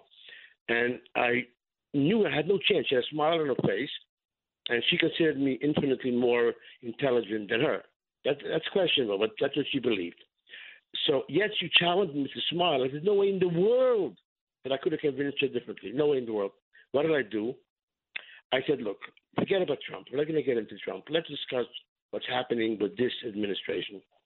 And I slowly explained about the border. She couldn't challenge me. She knew enough. And other things that's going on in this administration. That's absolutely wrong. Eventually, I got around. It took about 3-4 weeks of many conversations that she saw things pretty much my way. But it's a very difficult thing because when it comes to religion or politics, people are so stuck. Like the expression would go, man, okay, you can't say man, but man convinced against his will is of the same opinion still. Even if you convince them, tomorrow they're back to the same. Right. It's a very difficult thing. Yeah, thank you, Charles. And I think what I'm trying to do is not make it so that people avoid these conversations. I think there's some real value to having them. 800-848-9222. Let me say hello to Terry in Dutchess County. Hello, Terry. And again, if you leave out God in your life, what happens? Like they were saying the other day, talk radio, big state, little God, big God, little state, and the French Revolution, and the whole 9 yards with social media. That's right out of the French Revolution. There you go. They don't believe in God. Wait. Who doesn't believe in God? The Marxist. Oh, which Marxist? In the French Revolution? Yeah, all those French revolutionized guys over there in France. But who's talking about the French Revolution? I am. All right. Thank you, Terry. 800-848-9222. Vic is in Manhattan. Do you want to bring up the Russian Revolution, Vic? No, I don't. Okay. And while I share your desire to have civil political conversations, I think right now there are one or two basic things that no one's mentioned. If you're going to have a civil political conversation with someone, you at least have to have some common shared facts. So what do you do when you ask someone, was Biden fairly elected? Yes or no? Or if you're a politician, will you accept the outcome of an election if you lose? And if someone says Biden was not fairly elected, I'm afraid, I don't even want to begin the conversation. Mm-hmm. We're on different planets. But then, now, think of that, though, what the byproduct of that is. Then, essentially, you're not curing that person of their ignorance. They're only because you're not sharing with them in a manner that they can digest what you find acceptable. They just go farther down a path of being uninformed. And okay, yeah. Let me just interrupt. I didn't go to extremes, but if you have QAnon people, the Democrats are pedophile, for example. Well, and they believe that. There's no amount of reason that's going to convince someone who's come to their position out of emotion. No facts in the world. That nowhere has anybody who said Biden lost the election have they come up with any set of facts that has been accepted anywhere.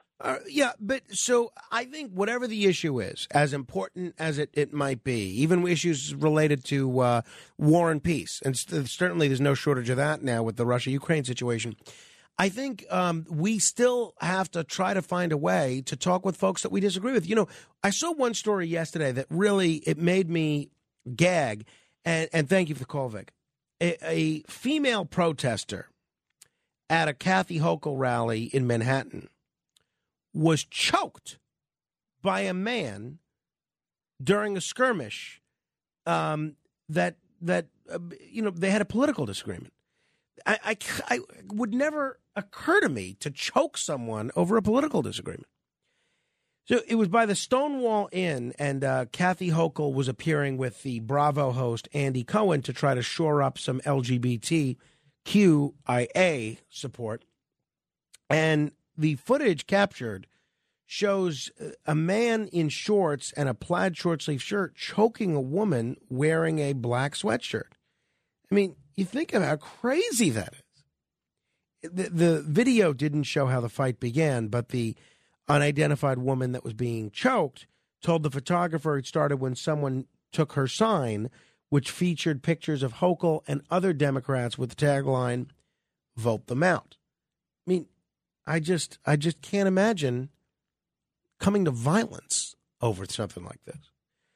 800-848-9222. We'll continue with your calls in just a moment. This is The Other Side of Midnight, straight ahead. The Other Side of Midnight.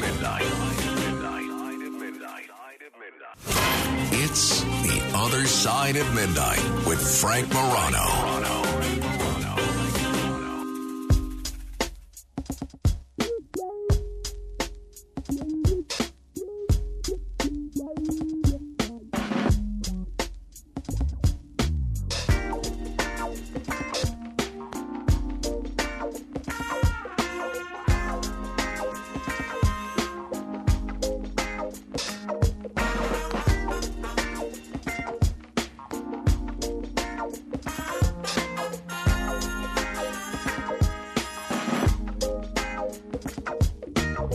This is The Other Side of Midnight. I'm Frank Morano. Coming up at the top of the hour, we have commendations coming your way. Interesting situation Friday in the Morano household. We had finished dinner, my wife and I could tell she was a little annoyed with me. You know, you could tell when the responses start to get a lot shorter and the words are enunciated much more than they had been. You know, you're not even necessarily sure what you did, but you're sure you did something which in my household probably relates to not contributing enough in terms of household chores, which I'm constantly told that I do improperly anyway. But I could tell she was getting a little frustrated with me. But she said that, all right, let's watch a movie. Let's start a movie. Okay. And I said, well, what do you want to watch? She said, I don't know, but I'll tell you what I don't want to do. I don't want to spend a half hour trying to figure out what film we're going to watch. That is all I need. You know, I will swoop right into that vacuum. So what do? You know, one of my favorite genre of film, time travel films. Love, love, love time travel films. So when I mentioned this the other day, I started researching on the internet. What are the best time travel films of all time? And sure enough, I've seen most of them, but there's a few that I haven't. And there's one that came out about 10 years ago that I never saw. So I put it on. And it was a little too dark for Rachel's taste, so she made me shut it off within 5 minutes. I said, honey, I thought you wanted a decision made. No, but I want something more lighthearted. Okay, so we stopped watching that, and then Rachel goes to bed. Because I'm on a little bit of a different schedule, I went outside. You know, our block has a very festive atmosphere, right? On the weekend especially, doesn't matter what time it is, during the day, middle of the night, there's this group, all of our neighbors are always outside on somebody's stoop or somebody's porch, and it gives Matt Blaze nightmares thinking about the degree of neighborhood camaraderie that's on our block. But whatever, everybody's always having a good time meeting with one another. So I go outside and I spend another, hour or so at my neighbors. We're talking, we're sharing our stories of our lives, sharing problems that people have, whatever. Having a couple of drinks. I think I might have finished a cigar. So then I go in and I'm still not ready to go to bed. So what do? I finish this time travel movie.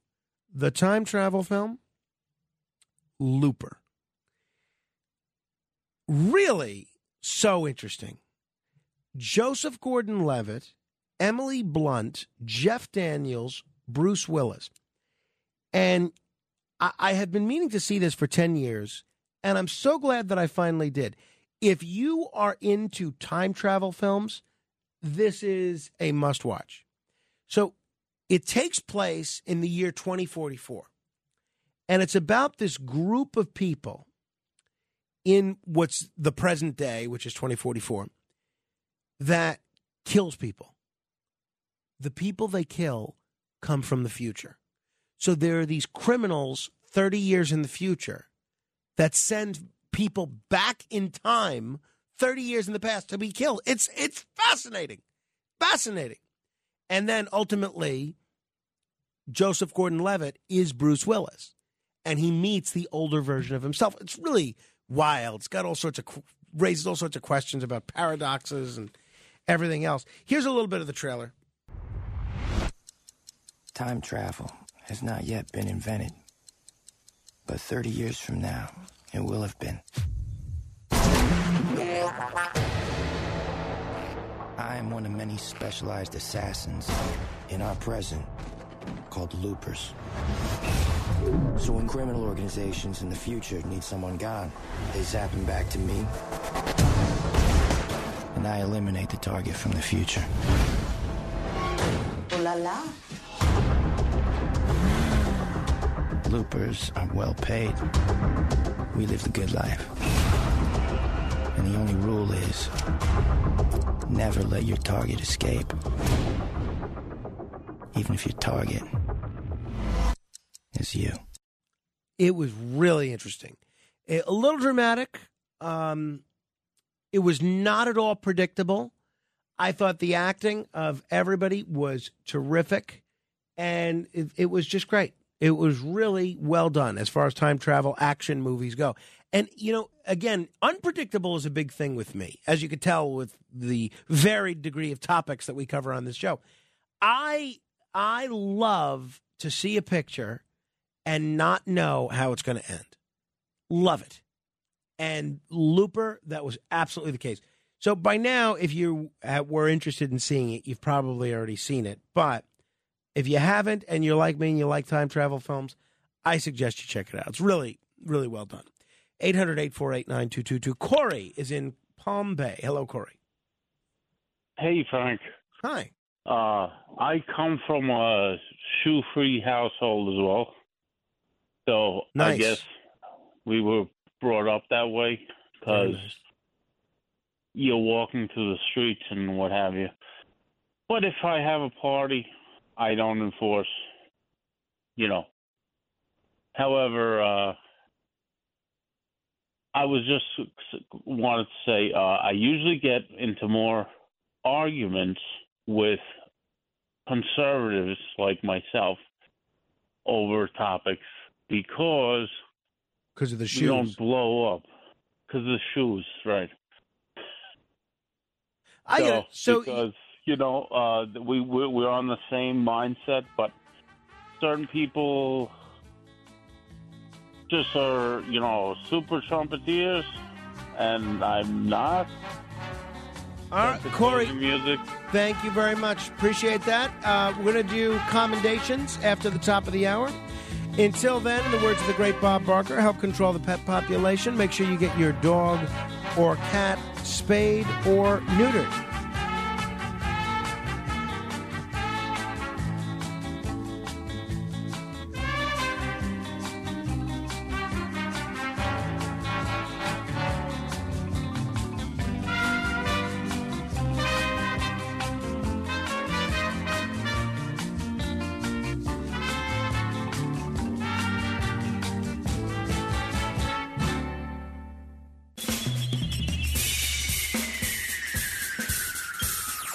This is The Other Side of Midnight with Frank Morano. They're running a strange program, y'all. Now, here's Frank Morano.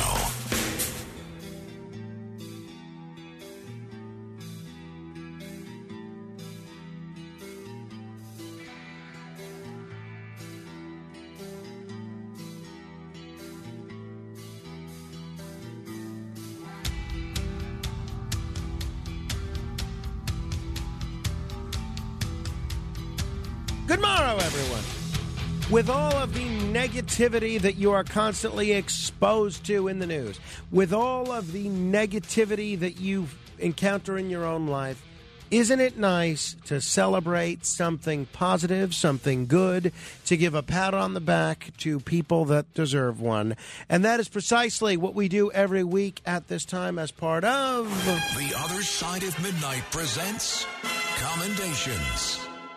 Yes, let me begin by commending The winners and all of the participants in this year's New York City Marathon. I want to commend especially the winners, Sharon Lochetti and Evans Chibet. They won the New York City Marathon. Both Kenyan, by the way. Kenyan, again, continuing their dominance on this one. But really, all 50,000 runners, it's an incredible sight to behold and see the athleticism, not only the physical determination, but the mental acuity, the stamina, and the psychological strength that these runners have. It's incredible. I am in awe of it every year.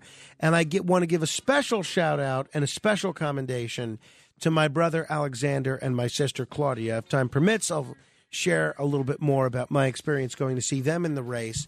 But I was proud of them not only for training so hard and pulling off their first marathon, something my father had done as well, but for raising money for a great cause, which is to heal EB. So my compliments, my commendation sincerely to everybody that participated in the marathon, but especially to my two siblings. Commendation as well to Landon Barker. Landon Barker is a 7-year-old boy. Was going trick-or-treating on Halloween. Spider-Man costume. And I like Spider-Man, so this kid is already kindred spirit of mine. And ABC News reported on this story. Landon Barker approached a home in Toms River, New Jersey, and he noticed a bowl of candy left for trick-or-treaters was empty. Now, what would you do? Now, I remember what it was like to trick-or-treat when I was 7. I would move on to the next house. Simple as that. Well, Landon Barker is a much better young man than I was. The video, which was posted on Facebook by the people whose house this is, because they have a Ring camera, shows the 7-year-old boy taking several handfuls of candy from his own stash and placing it in the bowl. And you can hear Barker tell another child before leaving, candy here for other people. So the people whose house this was said the bowl was empty by 5 p.m. while she and her family were out trick-or-treating, adding that she had to share this story.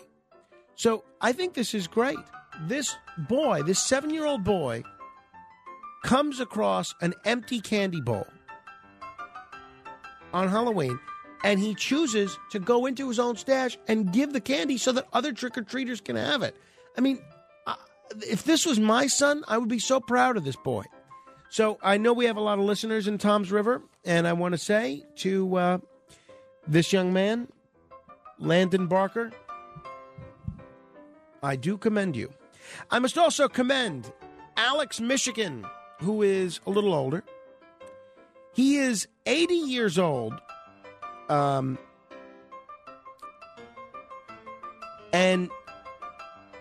he is an EMT. Actually, I miswrote his name, actually. It is not Alex Michigan. Oh, no, it is. Okay, good. All right. I my notes, I'm trying to read my own handwriting and decipher these articles that I have already read, and it's, okay. So, he is an 80-year-old EMT in Israel. And he is someone who has been integral to helping people for a long time. And he is he's particularly, I'm misspeaking again. David Adam is his name. David Adam is an 80-year-old EMT who has saved thousands of lives. Okay, last time I'm changing his name. His name is Alex Michigan.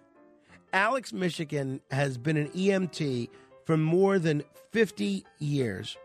And while his wife pleads with him to take his foot off the gas. Once his phone lights up, he leaves everything behind and rushes to save yet another life. And so for decades, Alex Michigan's family and friends have become used to the sight of him getting a phone call during either family events or dinner, grabbing his helmet and medical kit and storming out on a scooter to save another Israeli's life. And he is a father of 4 and a grandfather of 12. This is really, I think, incredibly impressive. So his career started in 1971 when there was a shooting from Jordan to Tiberias. And he was in the area, and he immediately started to treat the wounded. And then when asked how much longer he would continue, he said that his grandmother died at 103. So he doesn't appear to be slowing down anytime soon. So I think this is really impressive. And in an era where folks are so often put out to pasture prematurely, and where folks are told after a certain age that maybe they can't contribute so much, I think what Alex Michigan is doing is just wonderful.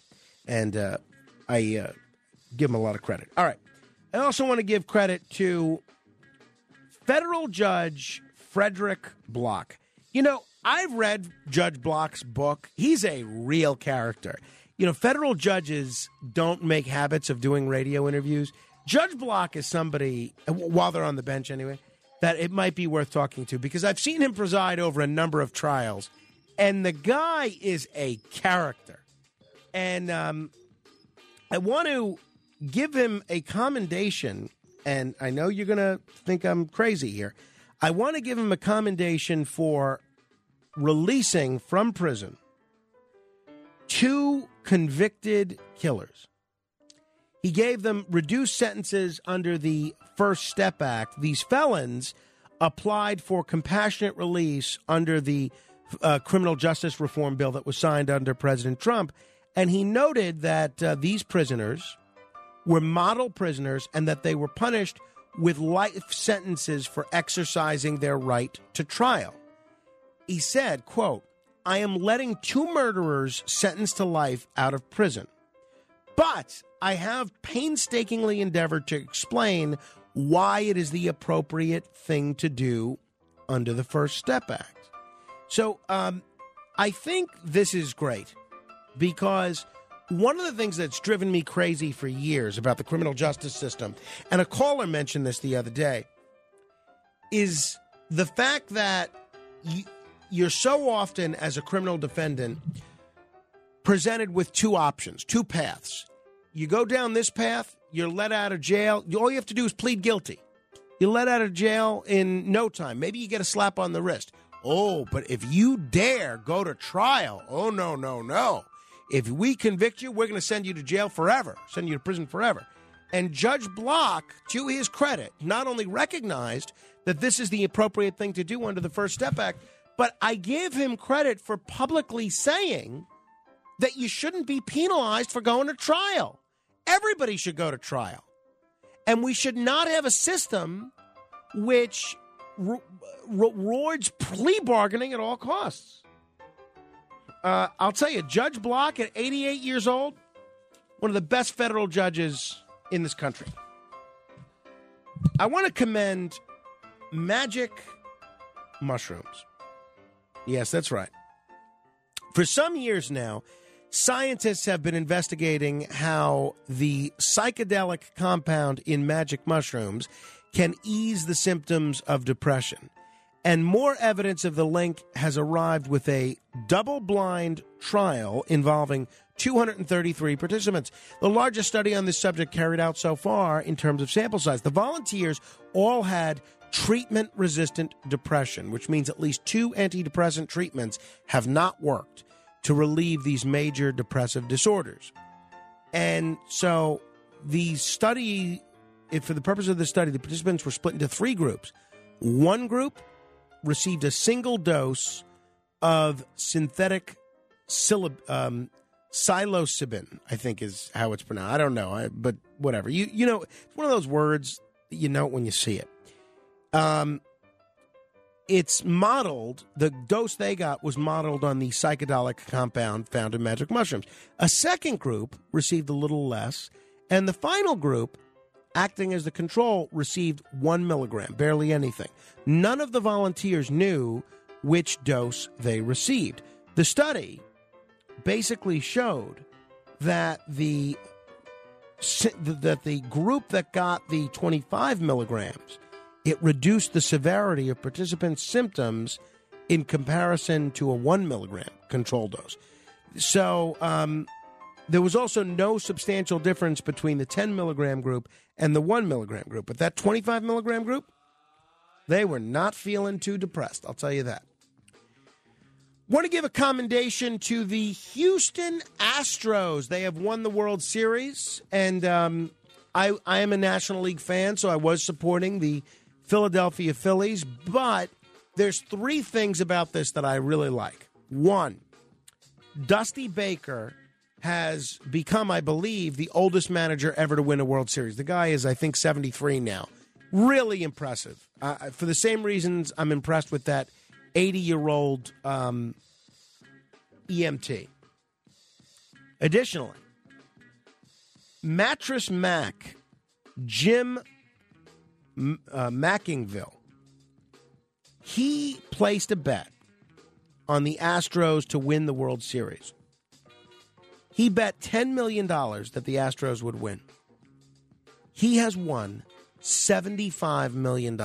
This is the biggest legal sports payday in history. So I tell you, my hat's off to him. And the other thing that makes me feel good about this story is we've chronicled that over the last 110 years or so, every time a Philadelphia baseball team wins the World Series, economic cataclysm follows. So hopefully now that the Phillies have not won a world championship, we won't have the kind of economic depression that we did in 1929 or even the Great Recession that we experienced in 2008.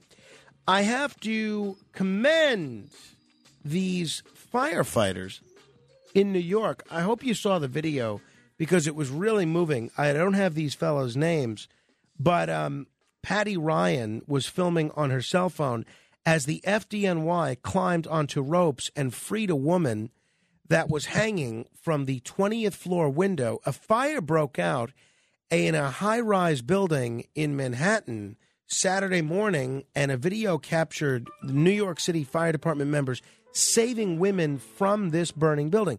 A group of 4 firefighters hung 20 stories in the air on ropes and saved 2 lives. At the same time, other firefighters rescued dozens more people from the flames. This is one of these rare moments where I wish we were a television show, because you have to see the video of what these firefighters did.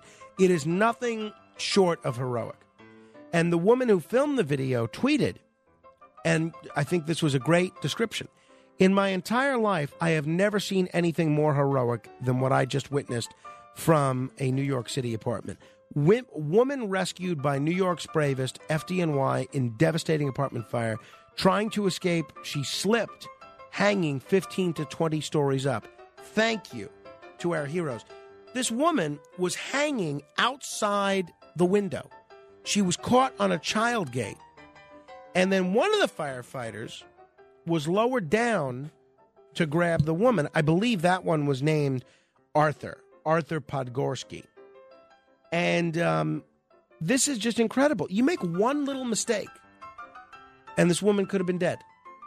But that's how impressive these firefighters are. Not only are they strong, but they're incredibly poised in terms of grace under fire. Since 1980, there have been more than 50 documented successful life-saving evolutions done in the New York City Fire Department. They train for this all the time. but they seldom have to perform this kind of maneuver, and they did it. This is really great. I'm sorry that there was such a bad fire here in this Manhattan high-rise, but still, it's great to see this kind of heroism. I want to commend the Volopension Cafe in Vienna. So I love what this cafe has been doing. So they have been they've been using grandmothers and a few grandfathers to make all the treats at this cafe. All sorts of cakes and cookies and all sorts of other things. But now, these grandmothers that work in this cafe in Vienna are now going to be giving lessons in baking all over the world on the internet via Zoom. So I think it's wonderful that the Volopension in Vienna is having grandmothers do this. And I think it's even more wonderful that now they're going to be sharing their wisdom on Zoom, because there's no better way to bridge the generations than with baked goods. Penultimately, I have to commend Malaysia's Prime Minister, Mahathir Mohamad. He's seeking re-election. Why is this cause for celebration? Well, I'll be honest with you. I don't know anything about Mahathir's politics. I don't know anything about what he believes in. I don't know if he's been a great prime minister or a terrible one. Here's what I do know. Mahathir Mohamad is 97 years old. He is already the oldest living prime minister in the world. And he is now seeking re-election. I don't know. Clearly, maybe it's all the gray hair that I've been having, but clearly I think a psychologist would say something about the fact that so many of this week's commendations have something to do with age. But this is the Guinness World Record holder for the world's oldest current prime minister, and now he's running again. Apparently, he's sharp as a tack, has not lost a step at all. And I don't want to sound like I'm repeating everything I said about the 80-year-old EMT, but in an era where there's this worship of youth, I love old people. I find them chock full of wisdom, and I hate how American society treats them. And sometimes when we have done, knock on wood, very well in the ratings, and our detractors try to cast that off and say, oh, it's just a bunch of old people listening to your show. You know what I say? Good. I'd rather have an old person than a Generation Zer any day of the week. So I think this is wonderful that he's running for re-election, and I'm wishing him the best of luck. He had served as prime minister from 1981 to 2003. Then he retired. Then he came out of retirement to lead the opposition Pact of Hope Alliance in the elections 4 years ago. That's when he became the oldest prime minister. And now here he is again. He is going to try and get another go of it. And finally, a special shout out to all of our Alaskan listeners. Alaska has been named no surprise here, the best state in the country for backpacking. Oh, yes, that's right. There are not many destinations that offer a landscape as varied as Alaska, but sure enough, that is the best state in the country, according to the experts, in terms of places to backpack. So this is according to travel.com, thetravel.com, excuse me. Congratulations to you, Alaska. All right. If there's anybody that I have commended that you want to comment on, you can certainly do so. 800-848-9222. That's 800-848-9222. This is The Other Side of Midnight. Straight ahead. The Other Side of Midnight with Frank Morano. It's The Other Side of Midnight with Frank Morano. Frank Morano.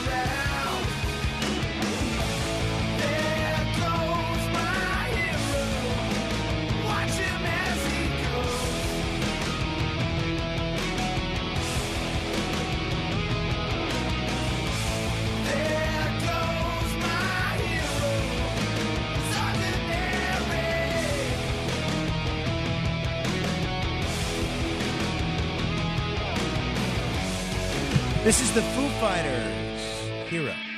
If you ever want to know what kind of music we're playing on the show, just join our Facebook group, Morano Radio Fans and Haters. Just search that on Facebook, and you could join the group. You could participate in discussions about the show, and at the very least, you'll know what kind of music we are playing.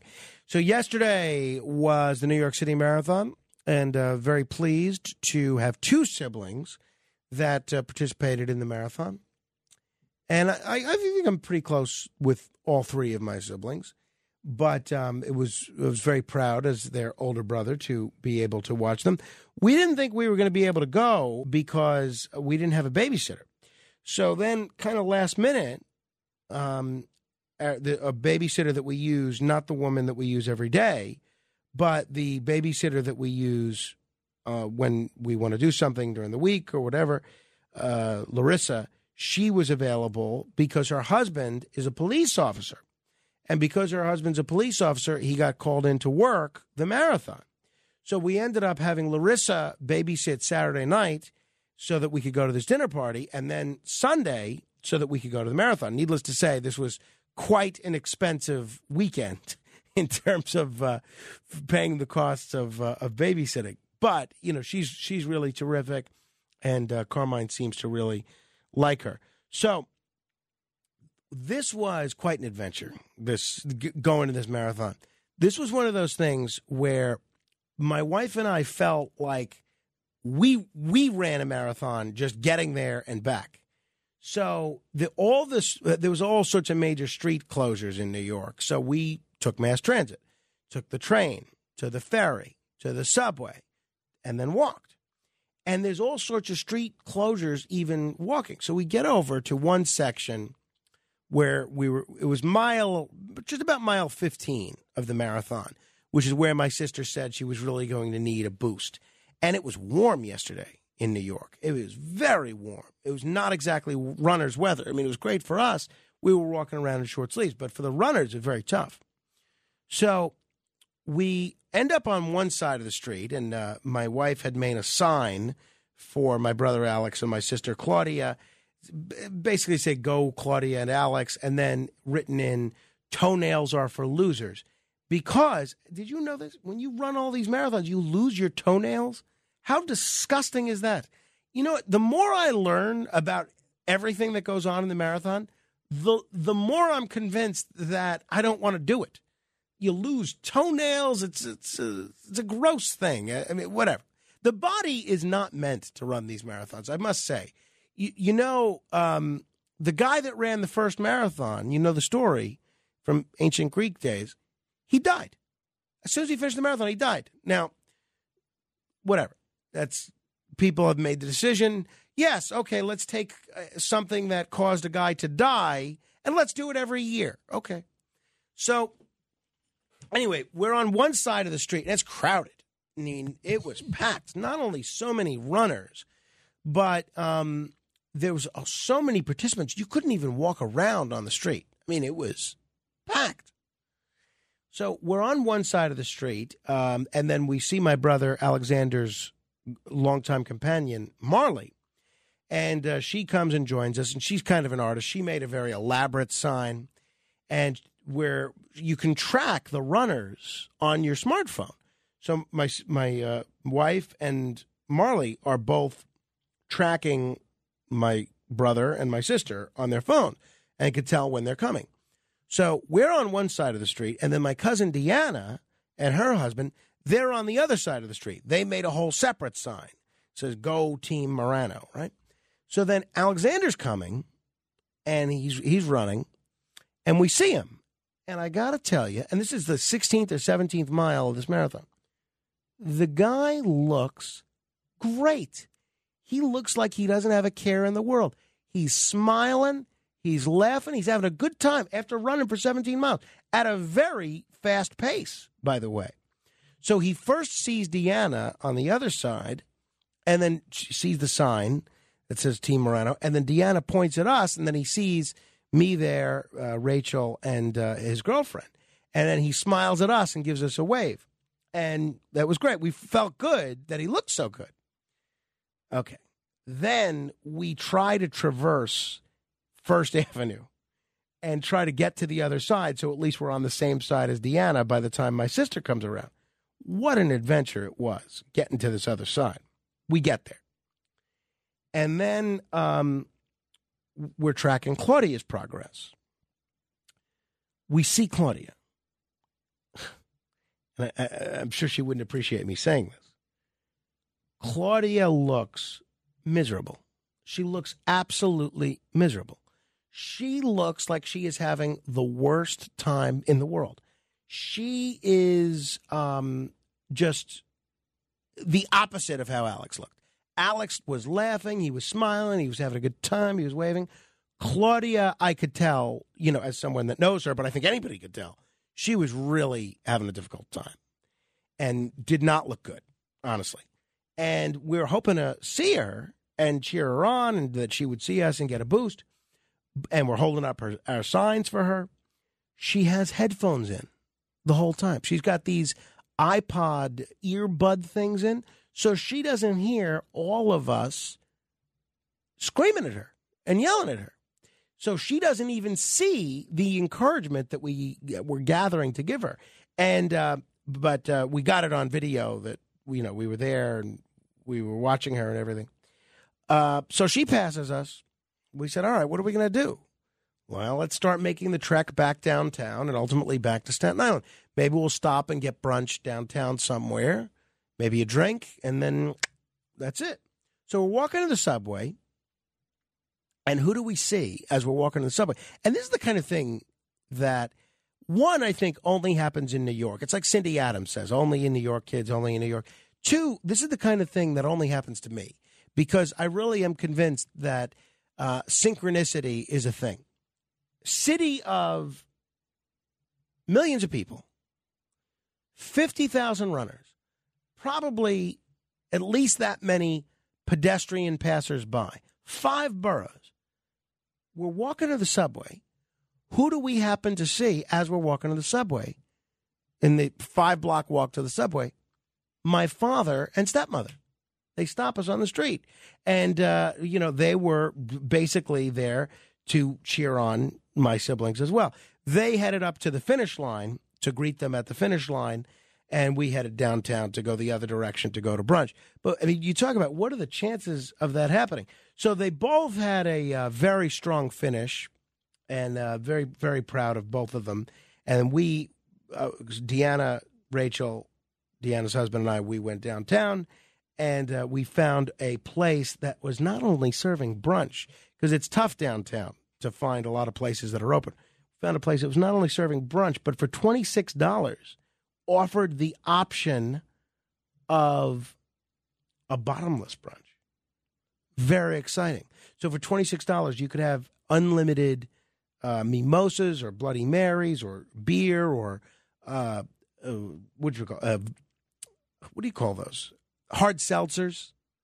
And so I didn't get to take full advantage of it because we had to get back in some sort of reasonable time so that we didn't have to mortgage our house to pay our babysitter. And she was already watching him for 5 or 6 hours. But, I had a couple. Otherwise, if there was not a time limitation, I would have shown people what a marathon was, because that any time that I've ever bought that bottomless brunch option in any establishment, I can assure you the establishment is losing money on me. I will promise you that.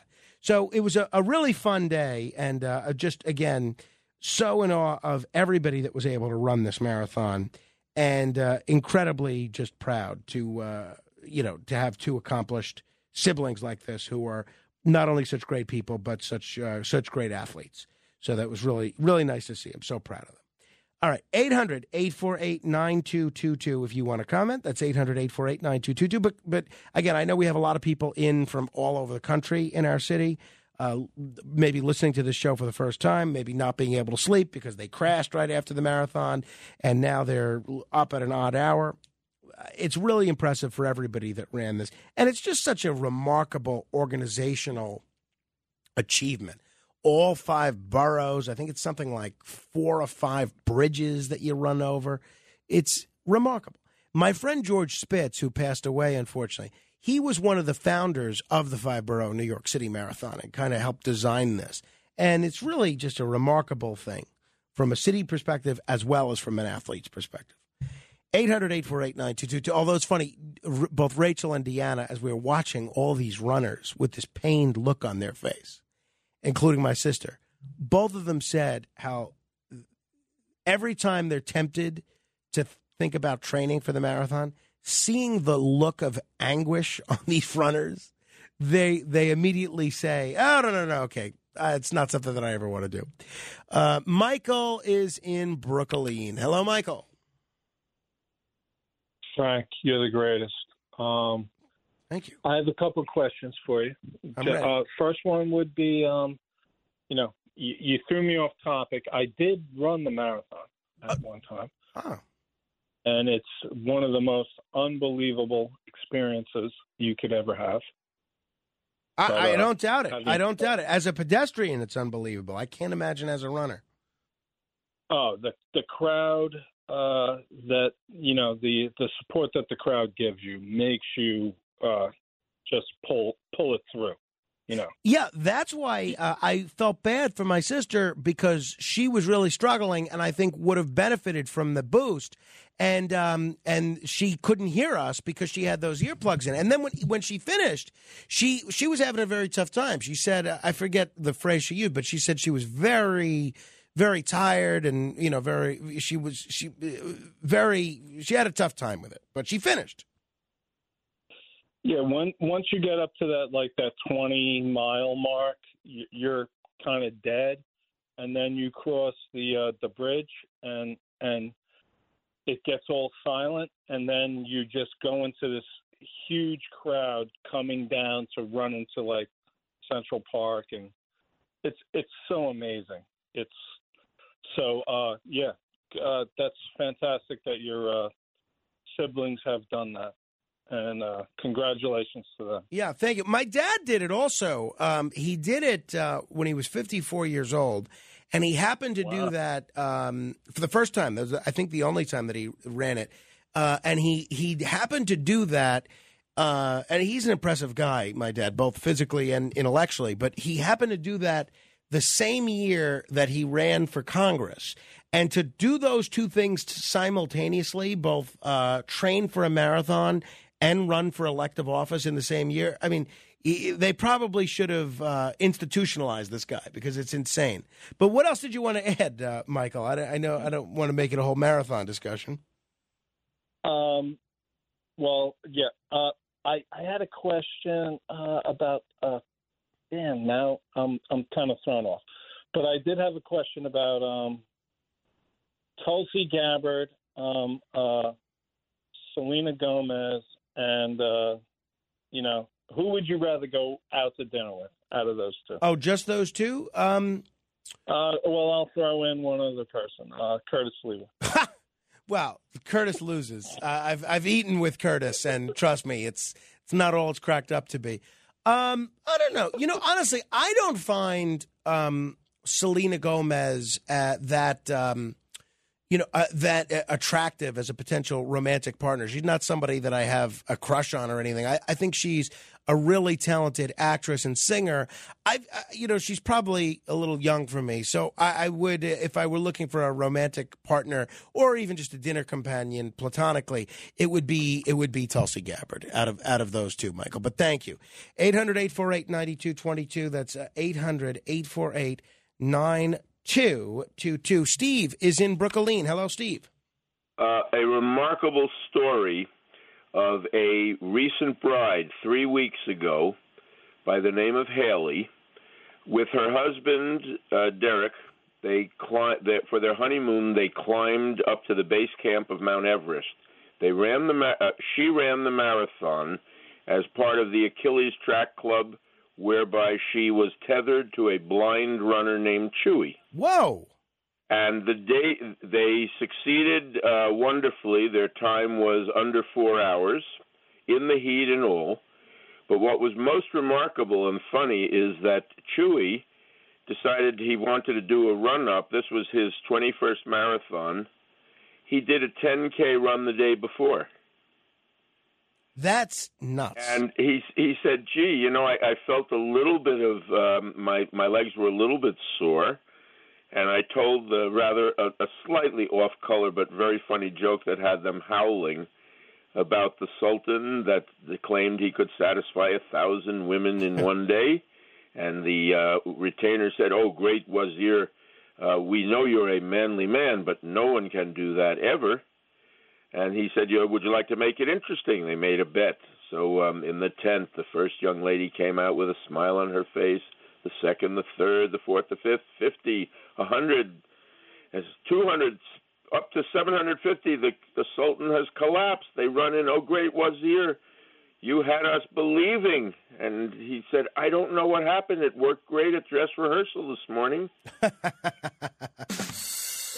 Not bad. Not bad. Thank you, Steve. 800-848-9222. That's 800-848-9222. Original Rick is in New Jersey. Hello, Original Rick. Good morning, Frank. Good morning. I was just wondering, did you ever ask your siblings what their actual motivations for being into running marathons? Because it's not healthy. I've read so many things. They got blood in their urine for 2 days afterward. You're telling me to lose their toenails. That's insane. And everyone knows it. That guy who ran 26 miles, you said, the first guy and died, he was running on soft dirt and stuff. The pavement's got to be the worst thing to do in a marathon. I agree with you, but, look, clearly 50,000 people found that it was worthy of doing. I think in their case, right, I think, one, they were into the challenge of trying to do the. Claudia keeps saying her next day off, she's going to come in and hang out, on this show for a little while. So maybe on Thanksgiving she'll come in, and you could ask her. Do you think it's the high? They talk about the runner's high. Do you think I could see that, right? I could definitely see that. Also, the cause that they were raising money for. I didn't realize that. I didn't realize they were raising money. That's something different. But still, you can run a 5K or 26 miles. No, agreed, Rick. Thank you. Yeah, the cause that they were raising money for to support EB research is something that they're very passionate about. And I have the link on my Facebook page. I posted a link on Friday. It's still there, facebook.com/MoranoFan. And a lot of listeners were kind enough to make a donation. I know my friend Lauren Conlon made a donation. I believe Ellen Metzger made a donation. And a lot of other folks that, that listen to the show were kind enough to make a donation to their efforts, Team Morano, on, their efforts to raise some money. 800-848-9222. Daniel is in Nevada. Hello, Daniel. Hey, what's up, dude? Tell me. You tell me, Daniel. What station are you listening to us out there, Daniel? KELY, I think it is. Love it. Great. Like that. Great guys over there. Wyatt, I'm sure. Yeah, he's okay. Wyatt's okay. Yeah, he's a bit of an oddball, but that's he's for cool. sure. Yep. Good morning, sir. Good morning. What's on your mind, Daniel? I was curious, man. I heard you say earlier, and as I've been sitting here listening to you, people's toenails and stuff falling off. That doesn't sound like my cup of tea.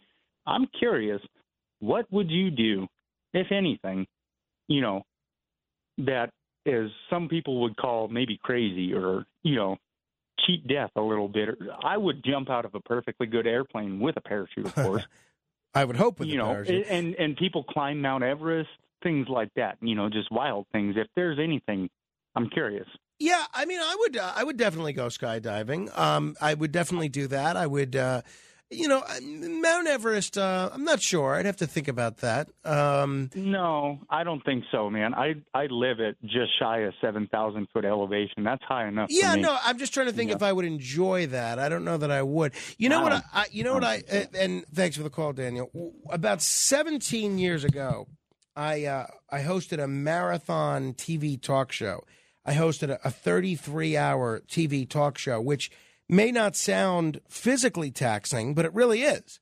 So I would do something like that again, maybe. I would do something that I do, which is host radio shows or TV shows, and do that in a marathon session, perhaps. 800-848-9222. Charlie's in Queens. Hello, Charlie. Hey, Frank, how are you? I'm great. Thank you for Good. asking. No problem.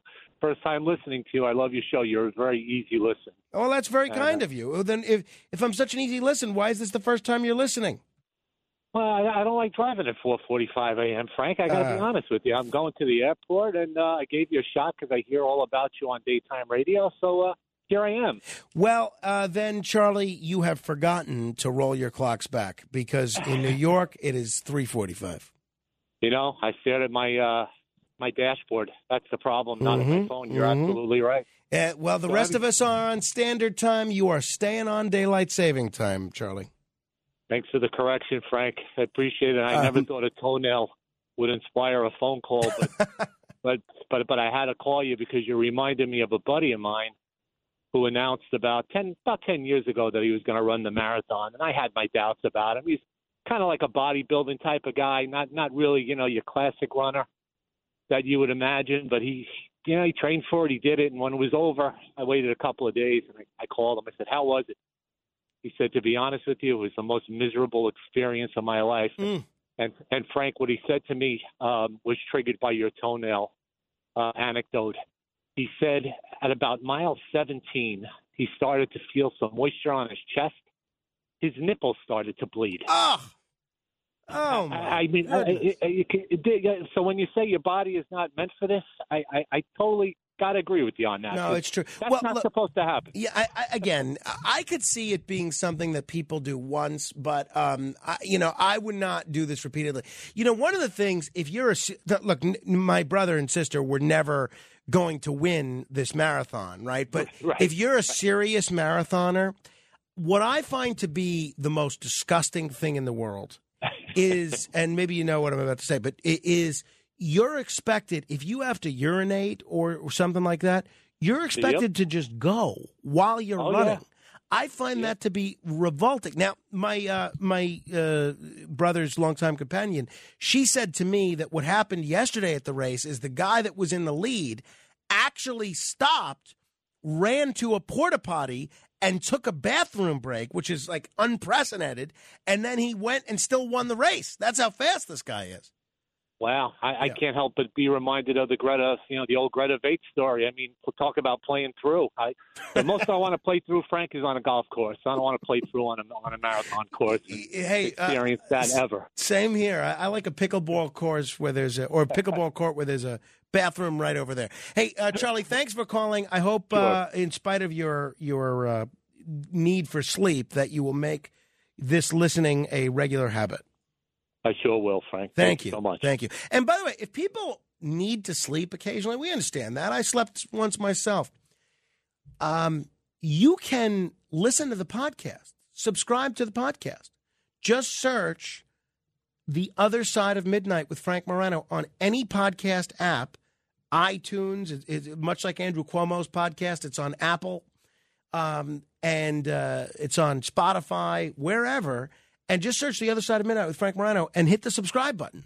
And then, boom, voila, this show will be in podcast form on your mobile phone each and every day. So you don't even have to worry about staying awake. 800-848-9222. This is The Other Side of Midnight. We'll continue with your call straight ahead. The Other Side of Midnight. It's The Other Side of Midnight with Frank Morano. We're running with the shadows of the night. So baby, take my hand, it'll be alright. Surrender all your dreams to me tonight. They'll come true in the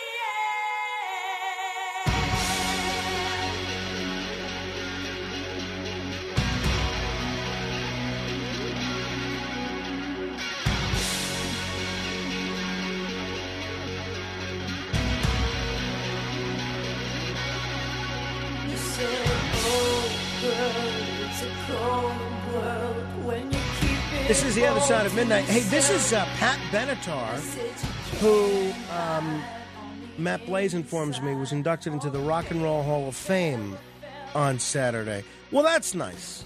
Good for her. And you're a fan of Pat Benatar?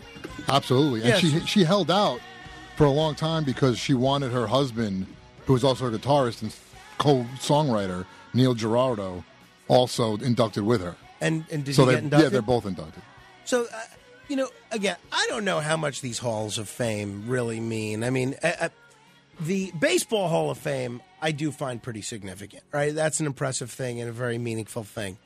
The WWE Hall of Fame, I find to be a total joke. Yeah. I find the Rock and Roll Hall of Fame to be somewhere in between because I don't really think it should be called the Rock and Roll Hall of Fame because they have so many musicians in there that are not rock and roll artists. Yeah, I've always said that it just sounds cooler to say the Rock and Roll Hall of Fame than just the Music Hall of Fame, because it really is. It's a Music Hall of Fame.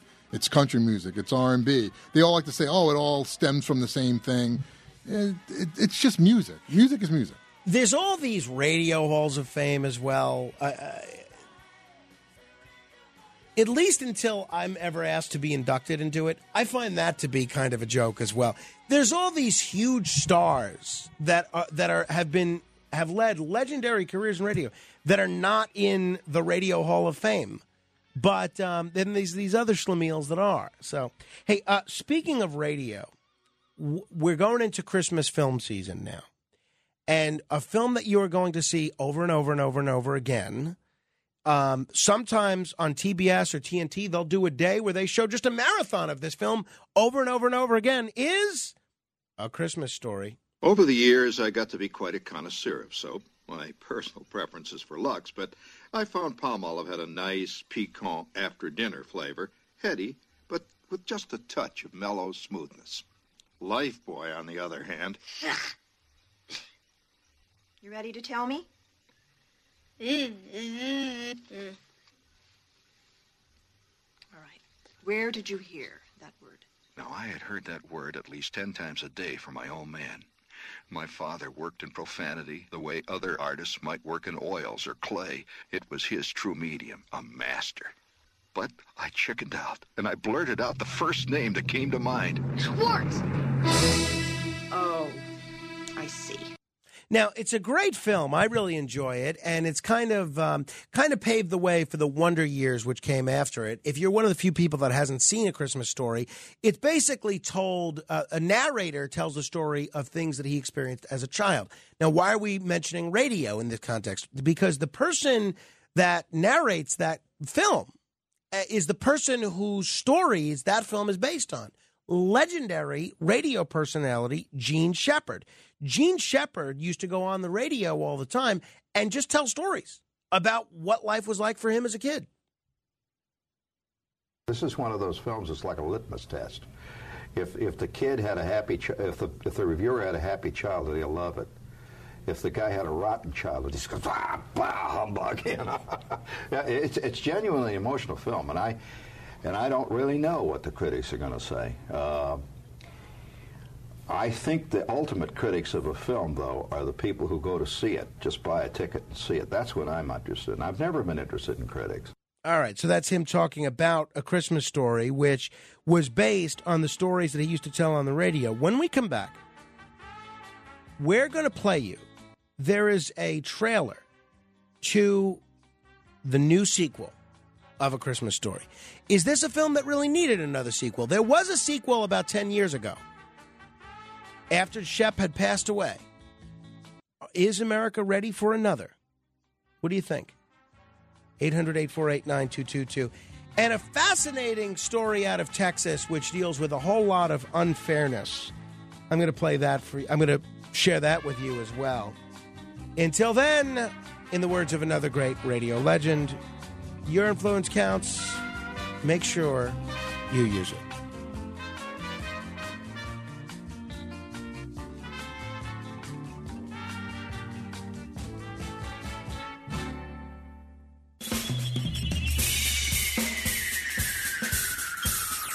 This is The Other Side of Midnight with Frank Morano. They're running a strange program, y'all. Now, here's Frank Morano.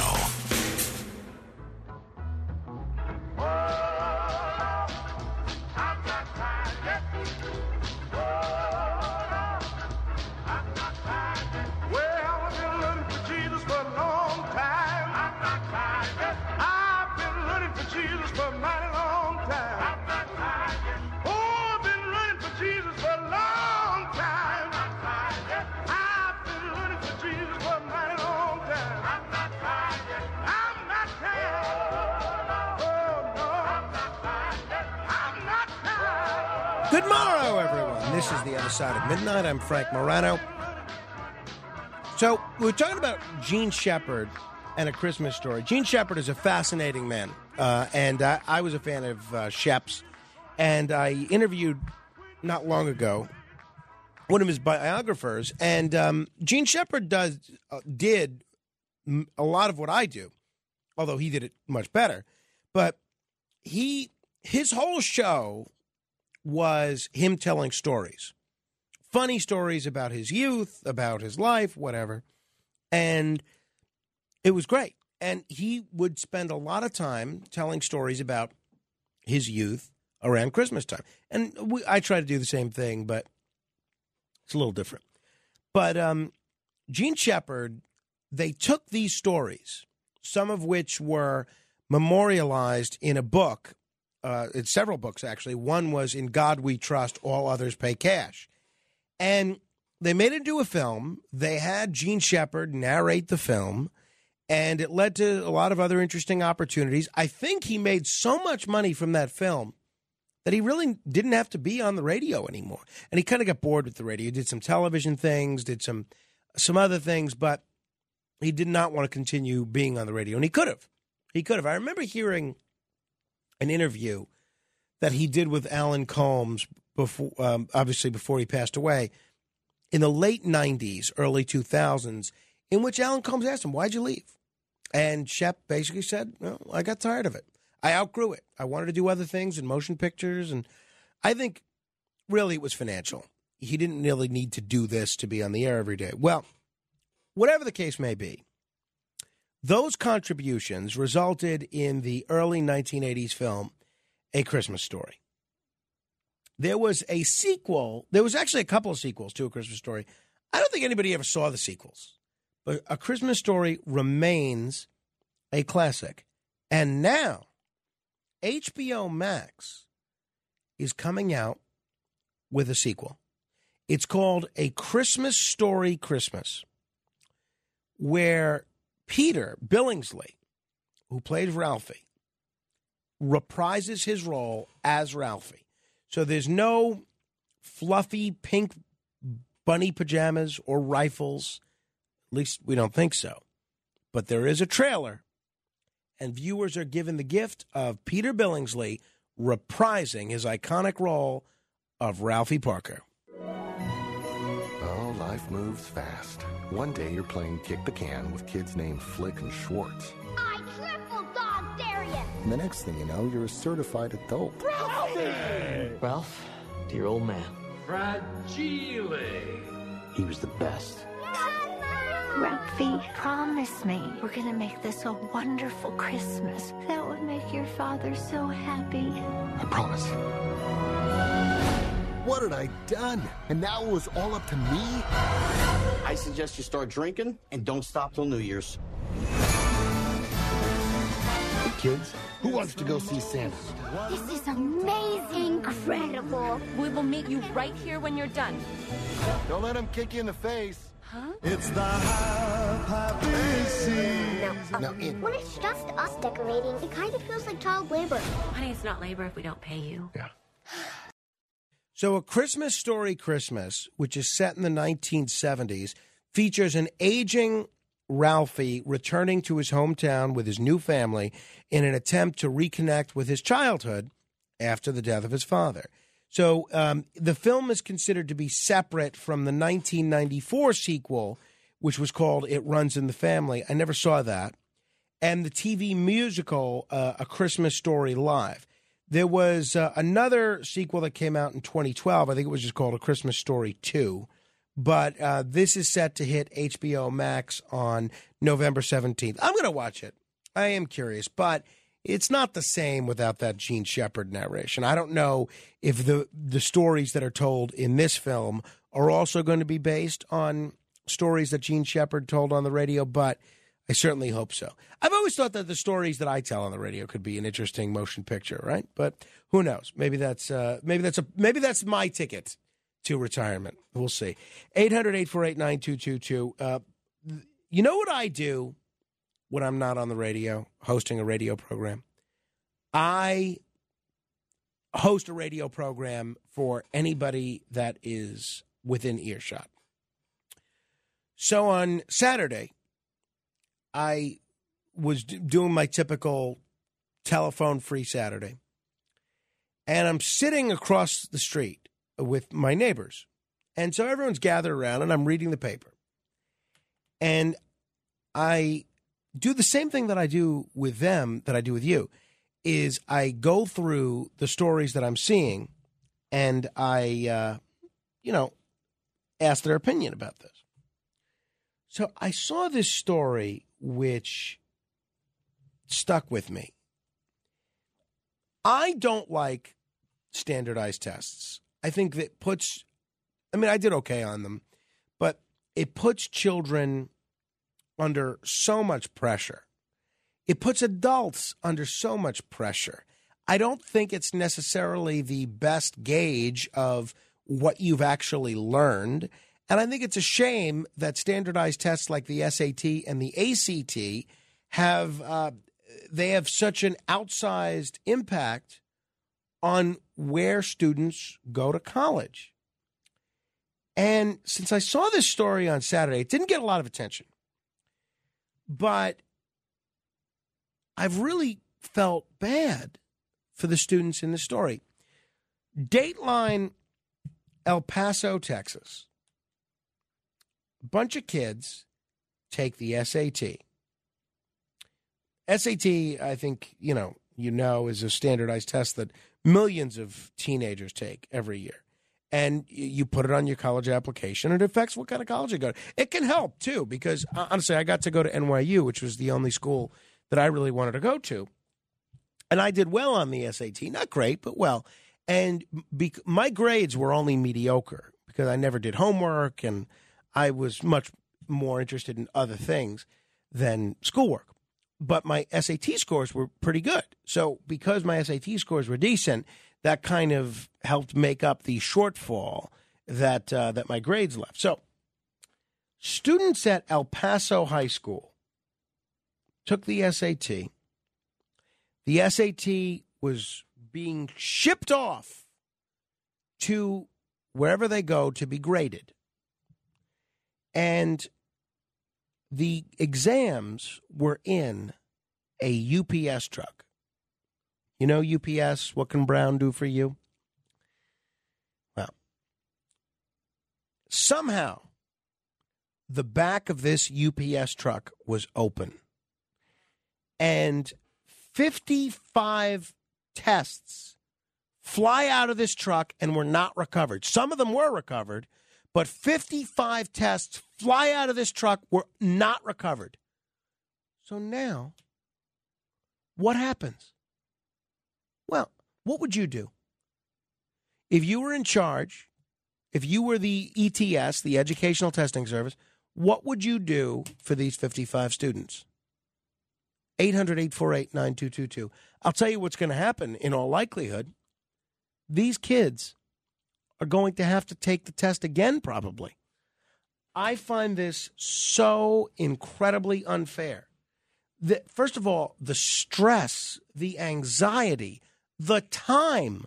If I remember correctly, the SAT was about 2 hours. And they're going to have to go through this all again through no fault of their own. They didn't cheat. They didn't do anything wrong. Because the UPS truck lost their exams, they may have to take this again. Reina Porras is a junior at El Paso High School. She spoke with KTSM 9 News about these SAT tests flying out of the truck. She was like, oh, they're actually Scantron bubbles because you can see the little bubbles if you really looked. So I looked and I could see the bubbles. So my mom, as a joke, was like, oh, they're your PSAT scores because I had taken that the day before. And today I just found out that they were actually the SAT scores from our school. I feel horrible for these children. I'll tell you my solution, and tell me if you think this is equitable.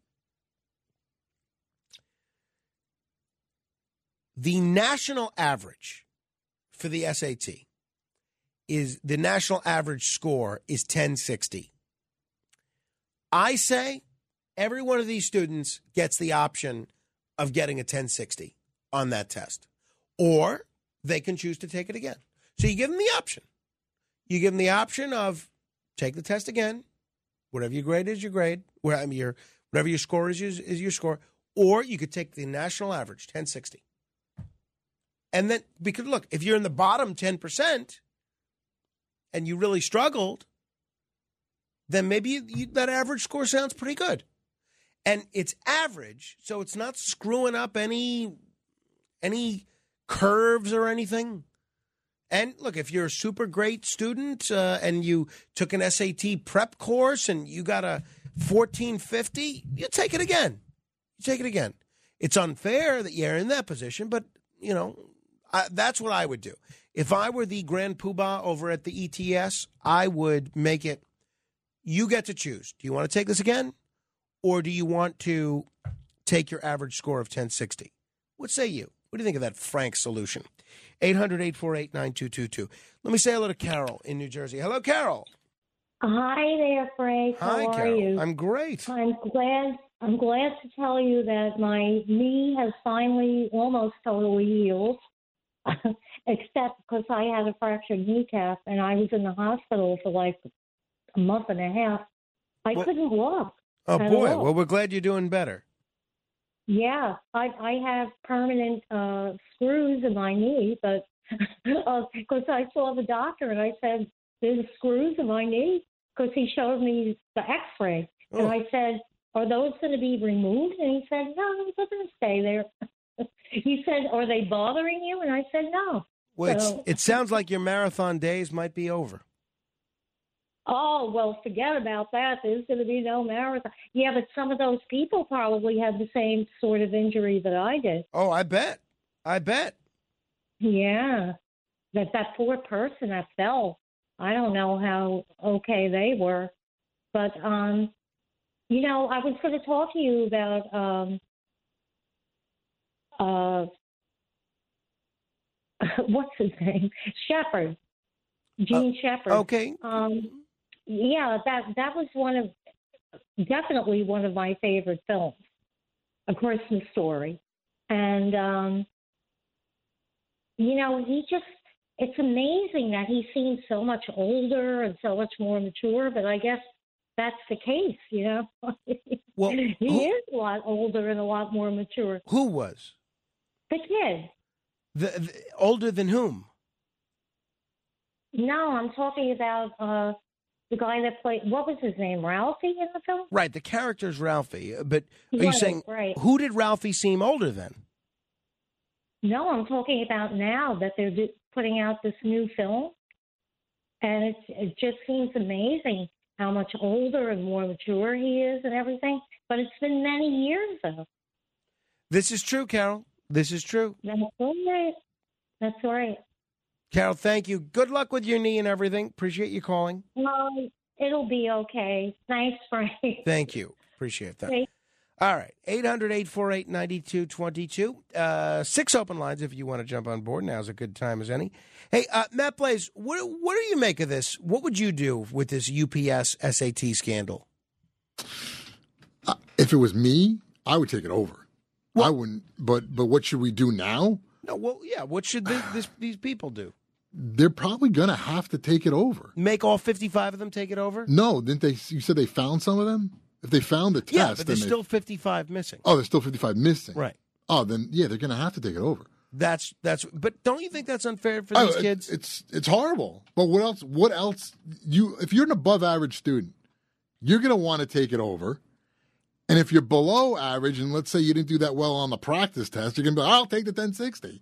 But then the colleges, is there going to be an asterisk next to their name? No. To let them know that, hey, you from El Paso, did you have to take it over, or did you just take it? Doesn't make any sense. Like, the schools are going to look at it and go, how do we really know? More and more colleges, I think, are giving the SAT less weight. But I hate this. To make these kids go through this test again. Oh, I agree. I remember SAT. It was There's a got to nightmare. be something that's done for them. There's just got to be something. I don't know what. Did you take the SAT? Yeah, it was a nightmare. How'd you do? I got like 11.20. Oh, that's pretty good. Yeah, it wasn't bad. Not bad. Kenneth, what was your deal? Did you take the SAT? I did, but I really can't remember what I got. No, I bet you can't. Low score. I bet you can't. Yeah, low score on a rigged exam. The problem is they were asking questions about devil scores. That's right. That's the problem. That's what threw him. 800-848-9222. You know what I'm actually a much bigger believer in? And I did okay on the SAT. I could have done better, but you could do better at everything. But I'm a big believer in SAT 2s. I don't know if they still do those, but when I was going to school, SAT 2s were basically standardized tests for specific subject matters. So it would actually test you on learned knowledge, not strategies about because look, so much of they say, and I think this is still the case, that the SAT measures one thing, tests only one thing. And the only thing it tests is how well you take the SAT. And if you know the strategies, right, that can help you do well on the SAT, you can kind of learn how to game the system a little bit. It's much tougher to do that with SAT 2s. You actually have to know the answer about what you're talking about. 800-848-9222. Jay is in the Poconos. Hello, Jay. Hey, good morning, Frank. Morning. So the SAT thing, so I think it's how you process different things that are stressful. Like I would look at it as an opportunity to do better, and I would also think that I wouldn't want to get a 1050 or a 1060 because if I scored higher than that, then I'd be cheating myself. Well, and sure. If I didn't do better, then I would, just be getting something I didn't earn. So I would say, hey, you know what, it is what it is, and I got to do it. Yeah, okay. That's fair. That's fair, Jay. Thank you. The school district said that the College Board counselors are working to provide the affected students vouchers to take the ACT, which is another standardized test, or college admissions exams for free. Well, of course it should be for free. What, are you going to charge them because you lost their test? Come on. So they didn't reveal how. By the way, I'd love to know what happens to this driver. I'd love to see some ramifications, some consequences for this driver, ruining 55 students' tests like this. They didn't reveal how the driver lost the tests. UPS has apologized for the mishap and said employees are still working to recover the missing tests. So maybe they will recover them. UPS should have to give these students some financial compensation. Maybe they pay for their books for the first semester of college. I think that's reasonable. What is books in one semester? Is that like $1,200, $1,500, maybe $2,000? UPS should have to pay for their books. I think they should offer, not have to. The UPS should go out of their way and say, stick your apologies in a sack. We're going to pay for your first semester of books. I think that's nice. 800-848-9222. Mark is in Rochelle Park. Hello, Mark, in Rochelle Park. Good morning, Frank. Morning. Good morning. How are you? Hey, Frank, there's no way you can give that average score. Unfortunately, life isn't fair. There's 55 kids have got to take the test again. It's just going to be one of the first of many times we're going to run into trials and tribulations. It stinks, but so does life sometimes. I like the idea about giving money back for the books, giving them some compensation. Okay. That's all I got, Frank. Yeah, that's probably. Thank you, Mark. That's probably more realistic than letting them take the average score. UPS should have to take some ownership of their mistake here and contribute to these students' academic lives in some way or another. And I think that's fair. First semester of books, they're on UPS. What can Brown do for you? Pay for your books. 800-848-9222. Sarah is in Wisconsin. Hello, Sarah. Hello, Frank. How are you? You talk about bad childhood memories. Let's not talk about the SATs for me. scraping by the skin of my teeth. You didn't do well. Anyway. You didn't do well. Well, I got in. I went to Madison, University of Wisconsin, Madison. All that matters. But, it was horrible. Anyway, it's a Christmas story comment that I have, okay? Mm-hmm. I think I'm one of the very few people that could not stand the movie when it came out, could not stand the movie every time I saw it, and now at Christmas season, TBS runs the thing continually. I mean, just continually. But here's my observation about it. Is it me, or do you think, and I always thought this, that Bill Barr looks just like what Ralphie should look like now? And I could never stand Bill Barr, for any political reason. That is hilarious. I never thought of that before. You're exactly right. That's the former Attorney General, for people that don't know. You're exactly right. He looks exactly like Ralphie. That is it. I just couldn't stand the guy regardless of what he was speaking about because he reminded me of that. Why don't you like that picture? Because my friend Bill Cortez doesn't like that picture either. I could never understand why. How come you don't like it? Well, because I've been a cynic since I was 2 years old, but I just thought it was too much forced cuteness. You know what I mean? And I'm bowling alone on this subject because everybody I know. Well, no, I got to introduce when you're on the East Coast. I'm going to introduce you to my friend Bill Cortez. The two of you can get together at your Christmas story hate meetings. Excellent, and maybe we can get Bill Barr to come. Well, we'll see. We'll see. Thank you. 800-848-9222. Jerry is in New Jersey. Hello, Jerry. Hey, how are you? I'm great. Listen, I think that they should take the average of all the kids that did pass the test in their school as an option and give them the average of that. Okay, well, I would go along with that, right? I again, give them the option, right? If they want to take the test again, let them take it. But if they want to go with the El Paso average, let them take the El Paso average. I think that's very fair, Jerry, and thank you, Jerry.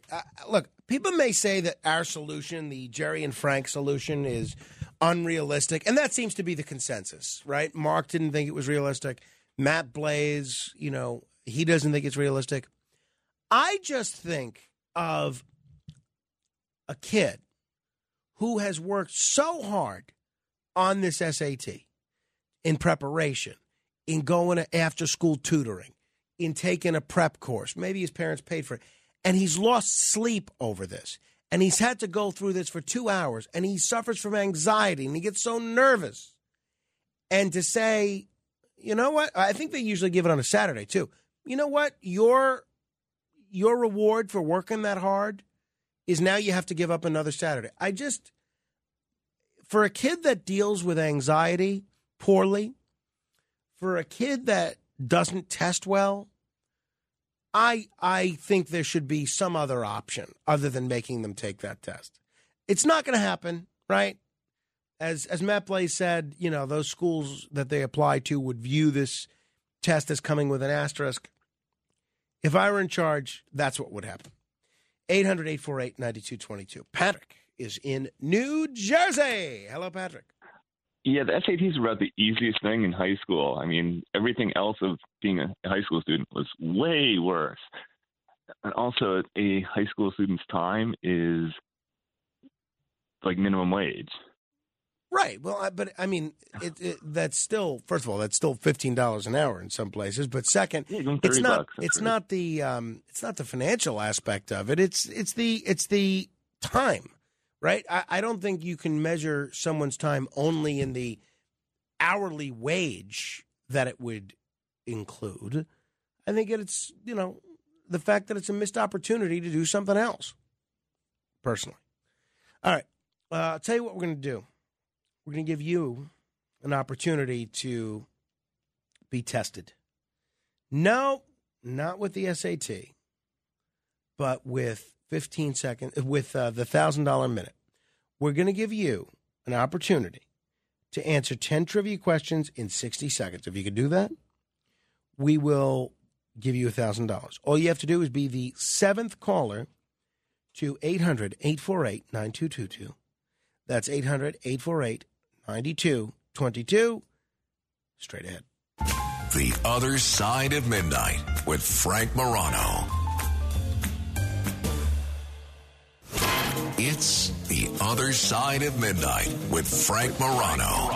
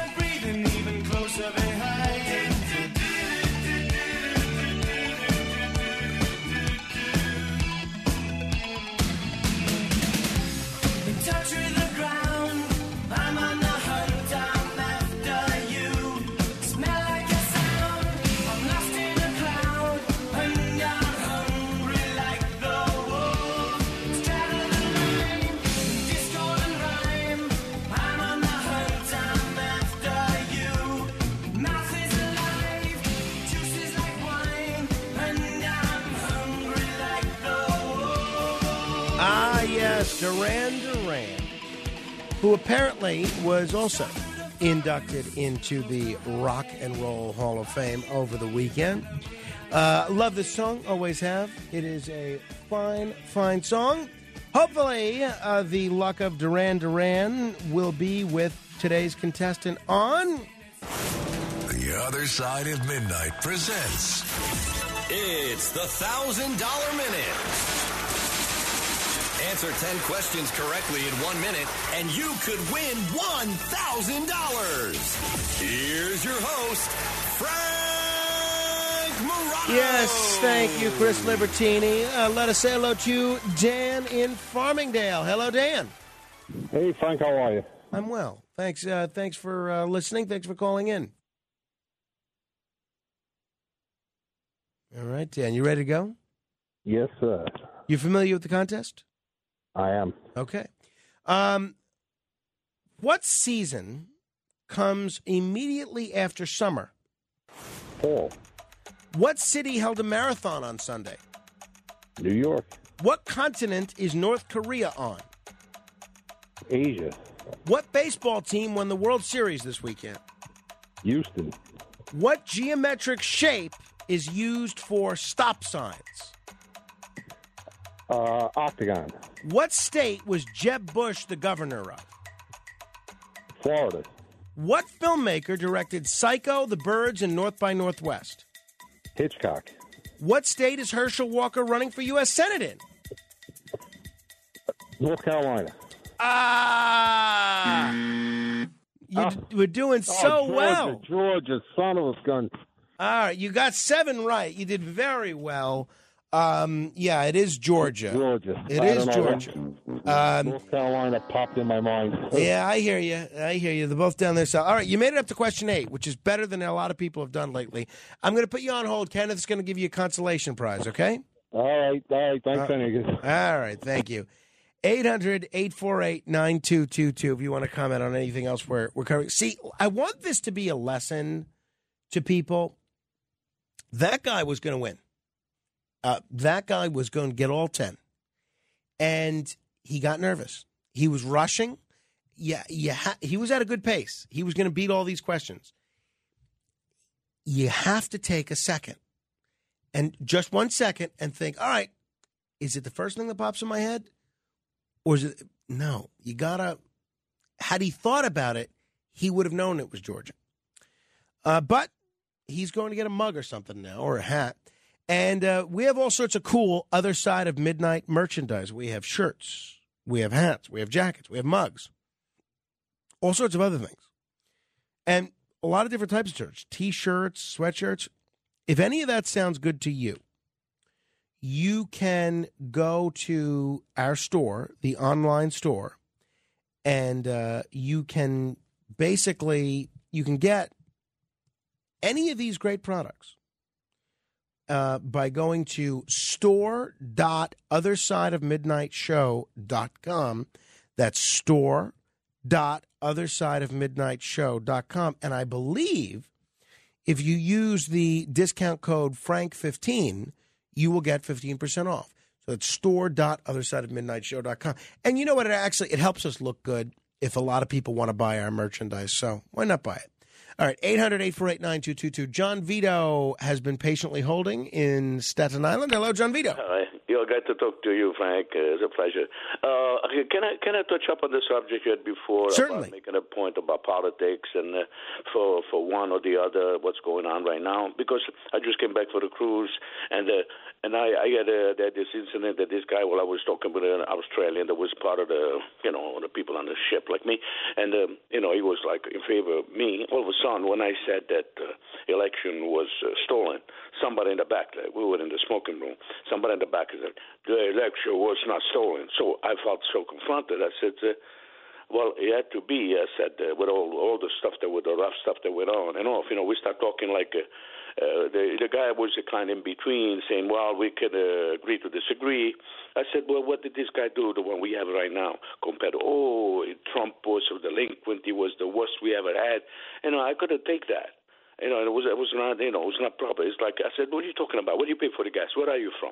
He said, from California. I said, you like to pay $6-7 a gallon? I said, we used to pay $2. What happened? Oh, that's not his fault. I said, why? And what about the people that come over the board and they have we don't know who they are and we got to take care of them? And when somebody comes in your family, all of a sudden they tell you, you got to take an extra person in your family, you got to take care of everything. I said, I have to pay for my benefits, the extra they have to pay, and all that stuff. My two cousins to get married at 20 years old because they jumped ship, and to be in the States, they had to get married at their age. But everything turned out all right, and that's one of the reasons why I'm here in the country, 55 years anyway. So we came to this kind of a thing. I said, what do you do now, And but anyway, I say okay, goodbye. All right, you think whatever you want. Yeah, thank you, John Vito. Look, I think part of the approach that he took there is the right one, namely asking questions, right? Where he asks about the price of energy and things like that.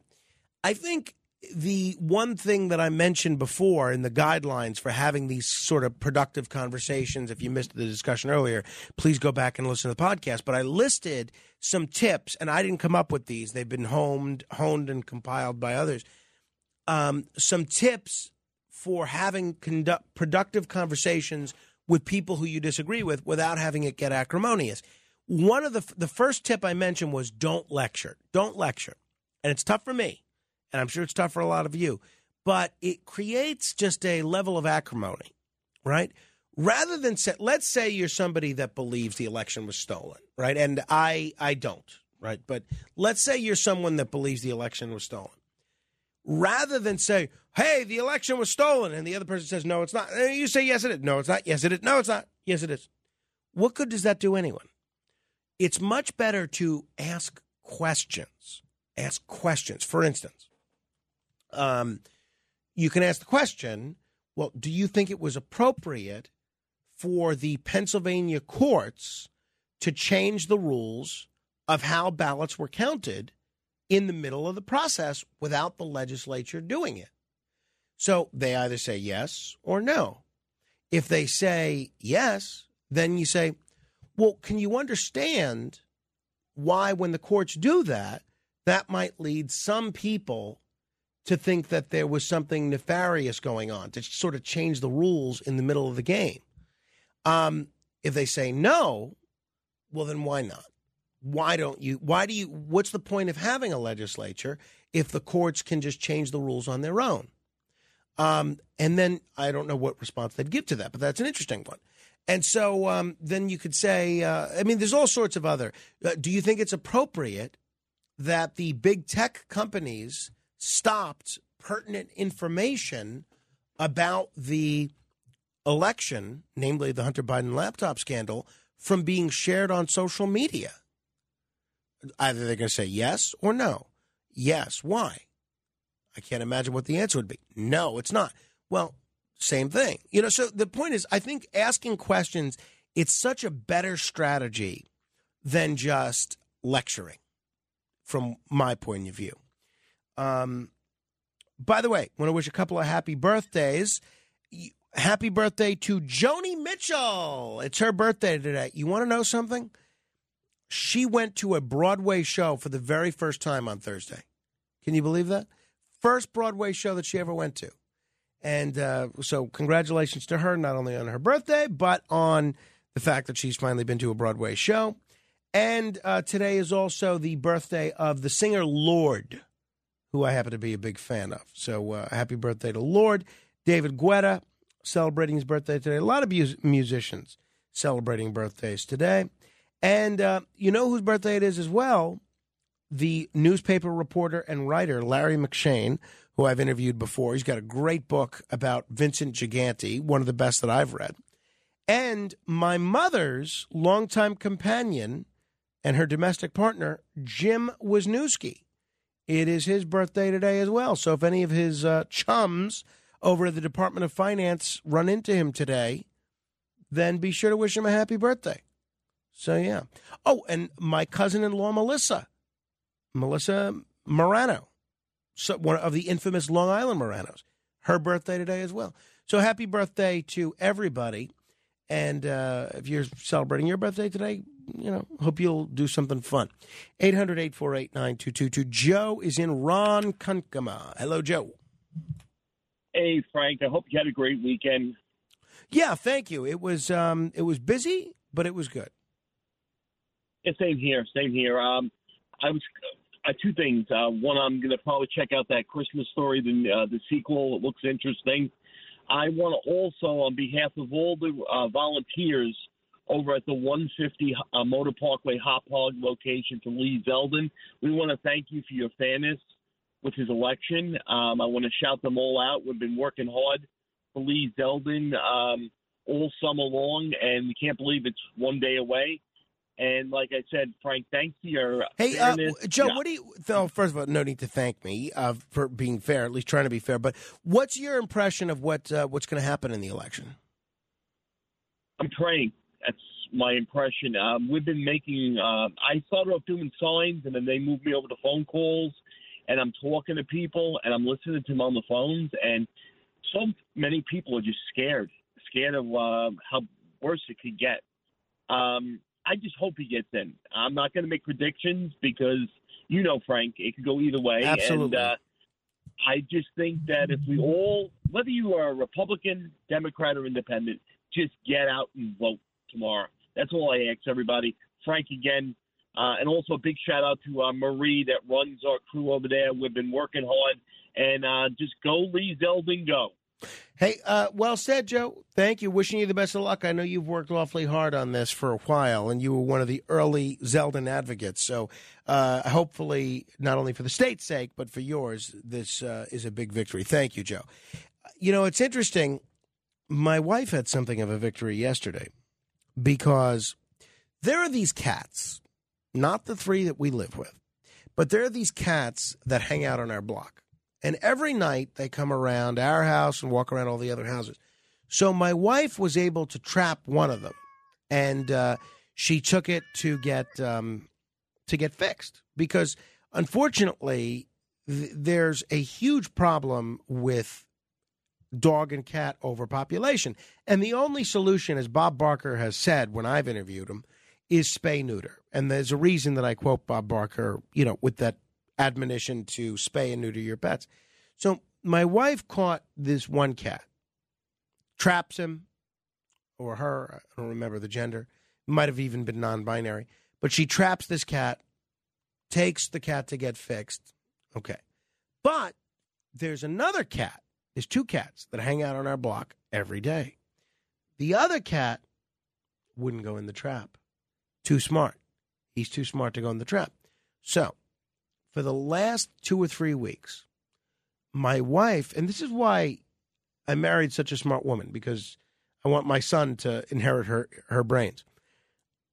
For the last 2 or 3 weeks, my wife has been putting out the trap every night and putting food in the trap, but having it so that the trap is not operational. And her methodology in doing this was that the cat would get used to going into the trap and eating, so that eventually, when there was room at the inn or the clinic where these cats get fixed, she would trap him and take him in. So last night, my wife gets the word from our friend. Says, hey, they can fix the cat tomorrow. So my wife said, all right, today's going to be the day. We're going to trap this cat. So we're sitting in our living room. I'm preparing for the show. My wife is going through arrangements for Carmine's birthday party. We'll talk about that tomorrow, perhaps. And it's around 8:30, maybe 9 o'clock. And she hears, boom, boom, boom. She hears the cat trap. She said, you know what that is? I said, no. She says, that's a cat trap. There's a cat in there. She pokes her head out. It was the cat that she already trapped. The same one that she trapped that she'd already taken to be fixed. So she lets that cat out. Resets the trap. Still food in there. 45 minutes or so later, boom, the trap goes out again. She runs out there again and looks, and finally, it is the cat that she has been trying, like her Moby Dick. She has been trying for this whale of a cat for weeks. She traps the cat, and this morning, probably in about 4 hours, she's going to bring this cat over to the clinic to be fixed. So I know she's excited about it, and she is very happy to be able to get this cat fixed. So that's that. That's the news out of the Morano household. 800-848-9222. Probably a mistake here, but let me say hello to E. Frank in Astoria. Hello, E. Frank. Yes. How are you, Frank? I'm doing okay. Thank you. Yeah. Well, I called because I was a little bit concerned. You might probably think that being concerned about these children that lost their SAT scores out of the UPS truck is not such a concern. But I think that these children have another avenue. I'm not a general equivalency diploma graduate. I never took the SAT.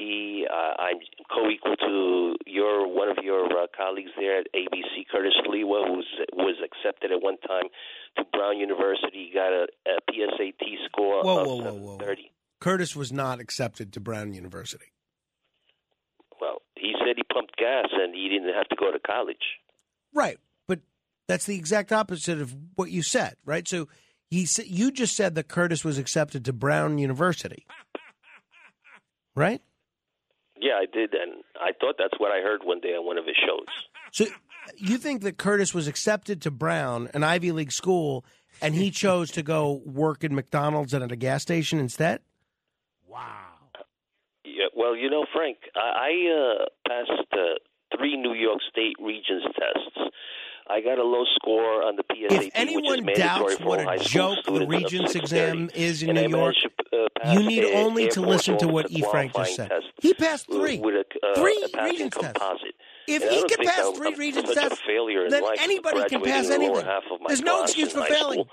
I think those My children can goodness. actually retake the test 3 and tests? accept the fact that they have to accept the mistakes that other adults do. Right. Yes. Yeah, no, that makes sense.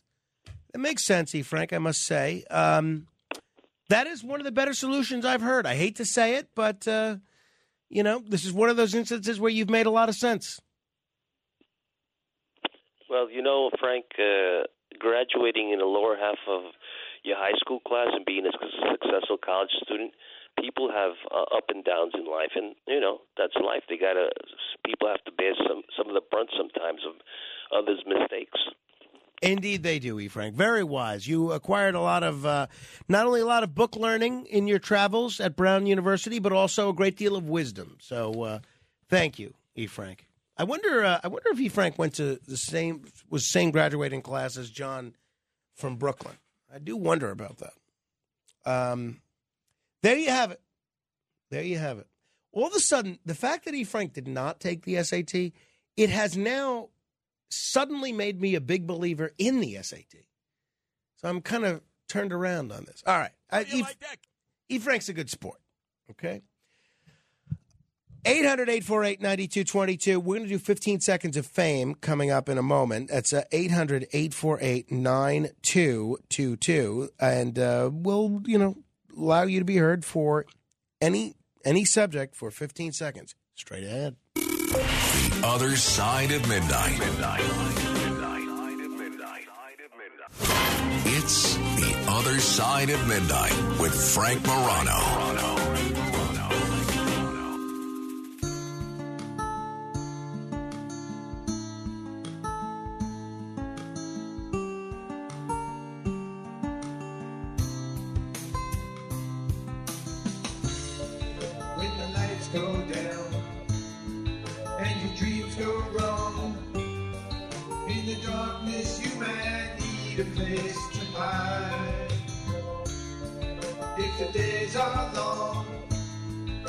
The sun goes down, you might need a place to call your own.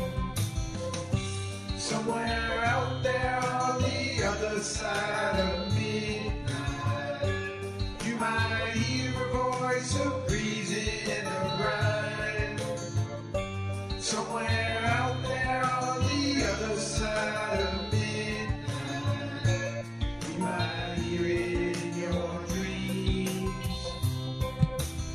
My thanks to Stevie G and the Conundrums for this phenomenal theme song. It is available on iTunes for $1.99, much like Andrew Cuomo's podcast. It is on Apple. Actually, I think it's 99 cents, in all seriousness. It is available on Apple. And you can check it out there. And I'd love, Stevie G was nice enough to make this song. I would love it if it became a big hit solely due to our listeners. I think that'd be a lot of fun. All right. Without further ado, it is time for you to be heard for 15 seconds. Say whatever you like within reason at 800-848-9222. It is time for The Other Side of Midnight. This is 15 Seconds of Fame. Rick in Tom's River. Good morning. 2 questions that should be on the SAT. Who is Edward John Smith and who is Marcellus Berry? Frank in Manhattan. Hi. Frank, I'm a stroke victim, and maybe you can work along with me for a second. I never took the SAT test, and I think you were saying that there's a fee for that test. Yes, I don't remember. I don't know what it is now, but I think it's in the $35 to $50 range. I'm not sure. Fred in Yonkers. Hey, Frank, what if Ralphie was in your Back to the Future movie, shot himself before he shot his eye out? Would he be able to see the Flory-Dories? Daniel in Nevada. Hey, I don't know if SATs and ACTs are required. I never took them. In 2001, when I graduated high school, I joined the military, and they covered college quite well. Charlie in Chester. Okay, Frank, real quick. Nature's creatures want to turn human governments communist. Nature's creatures are mostly bad enemy of humans, and the gods can be for humans, and the God is mainly for nature's creatures. And Charles in Queens. Yeah, hi again. I was thinking the smart cat, before your wife takes him to get fixed, if it could talk, it would probably say, if it ain't broke, don't fix it. David in the Bronx. If Curtis Lee was accepted to Brown University, it had to be Charlie Brown University. Thank you. Tom in Maryland. Yeah, here's a question for the SATs. If we only had 300 million Americans in 2020, how do we wind up at 154 million voters? You're supposed to be 18 and a citizen to vote. You know, they tell us that Biden got 81 million. Andy in Staten Island. Frank, here's the best theme song.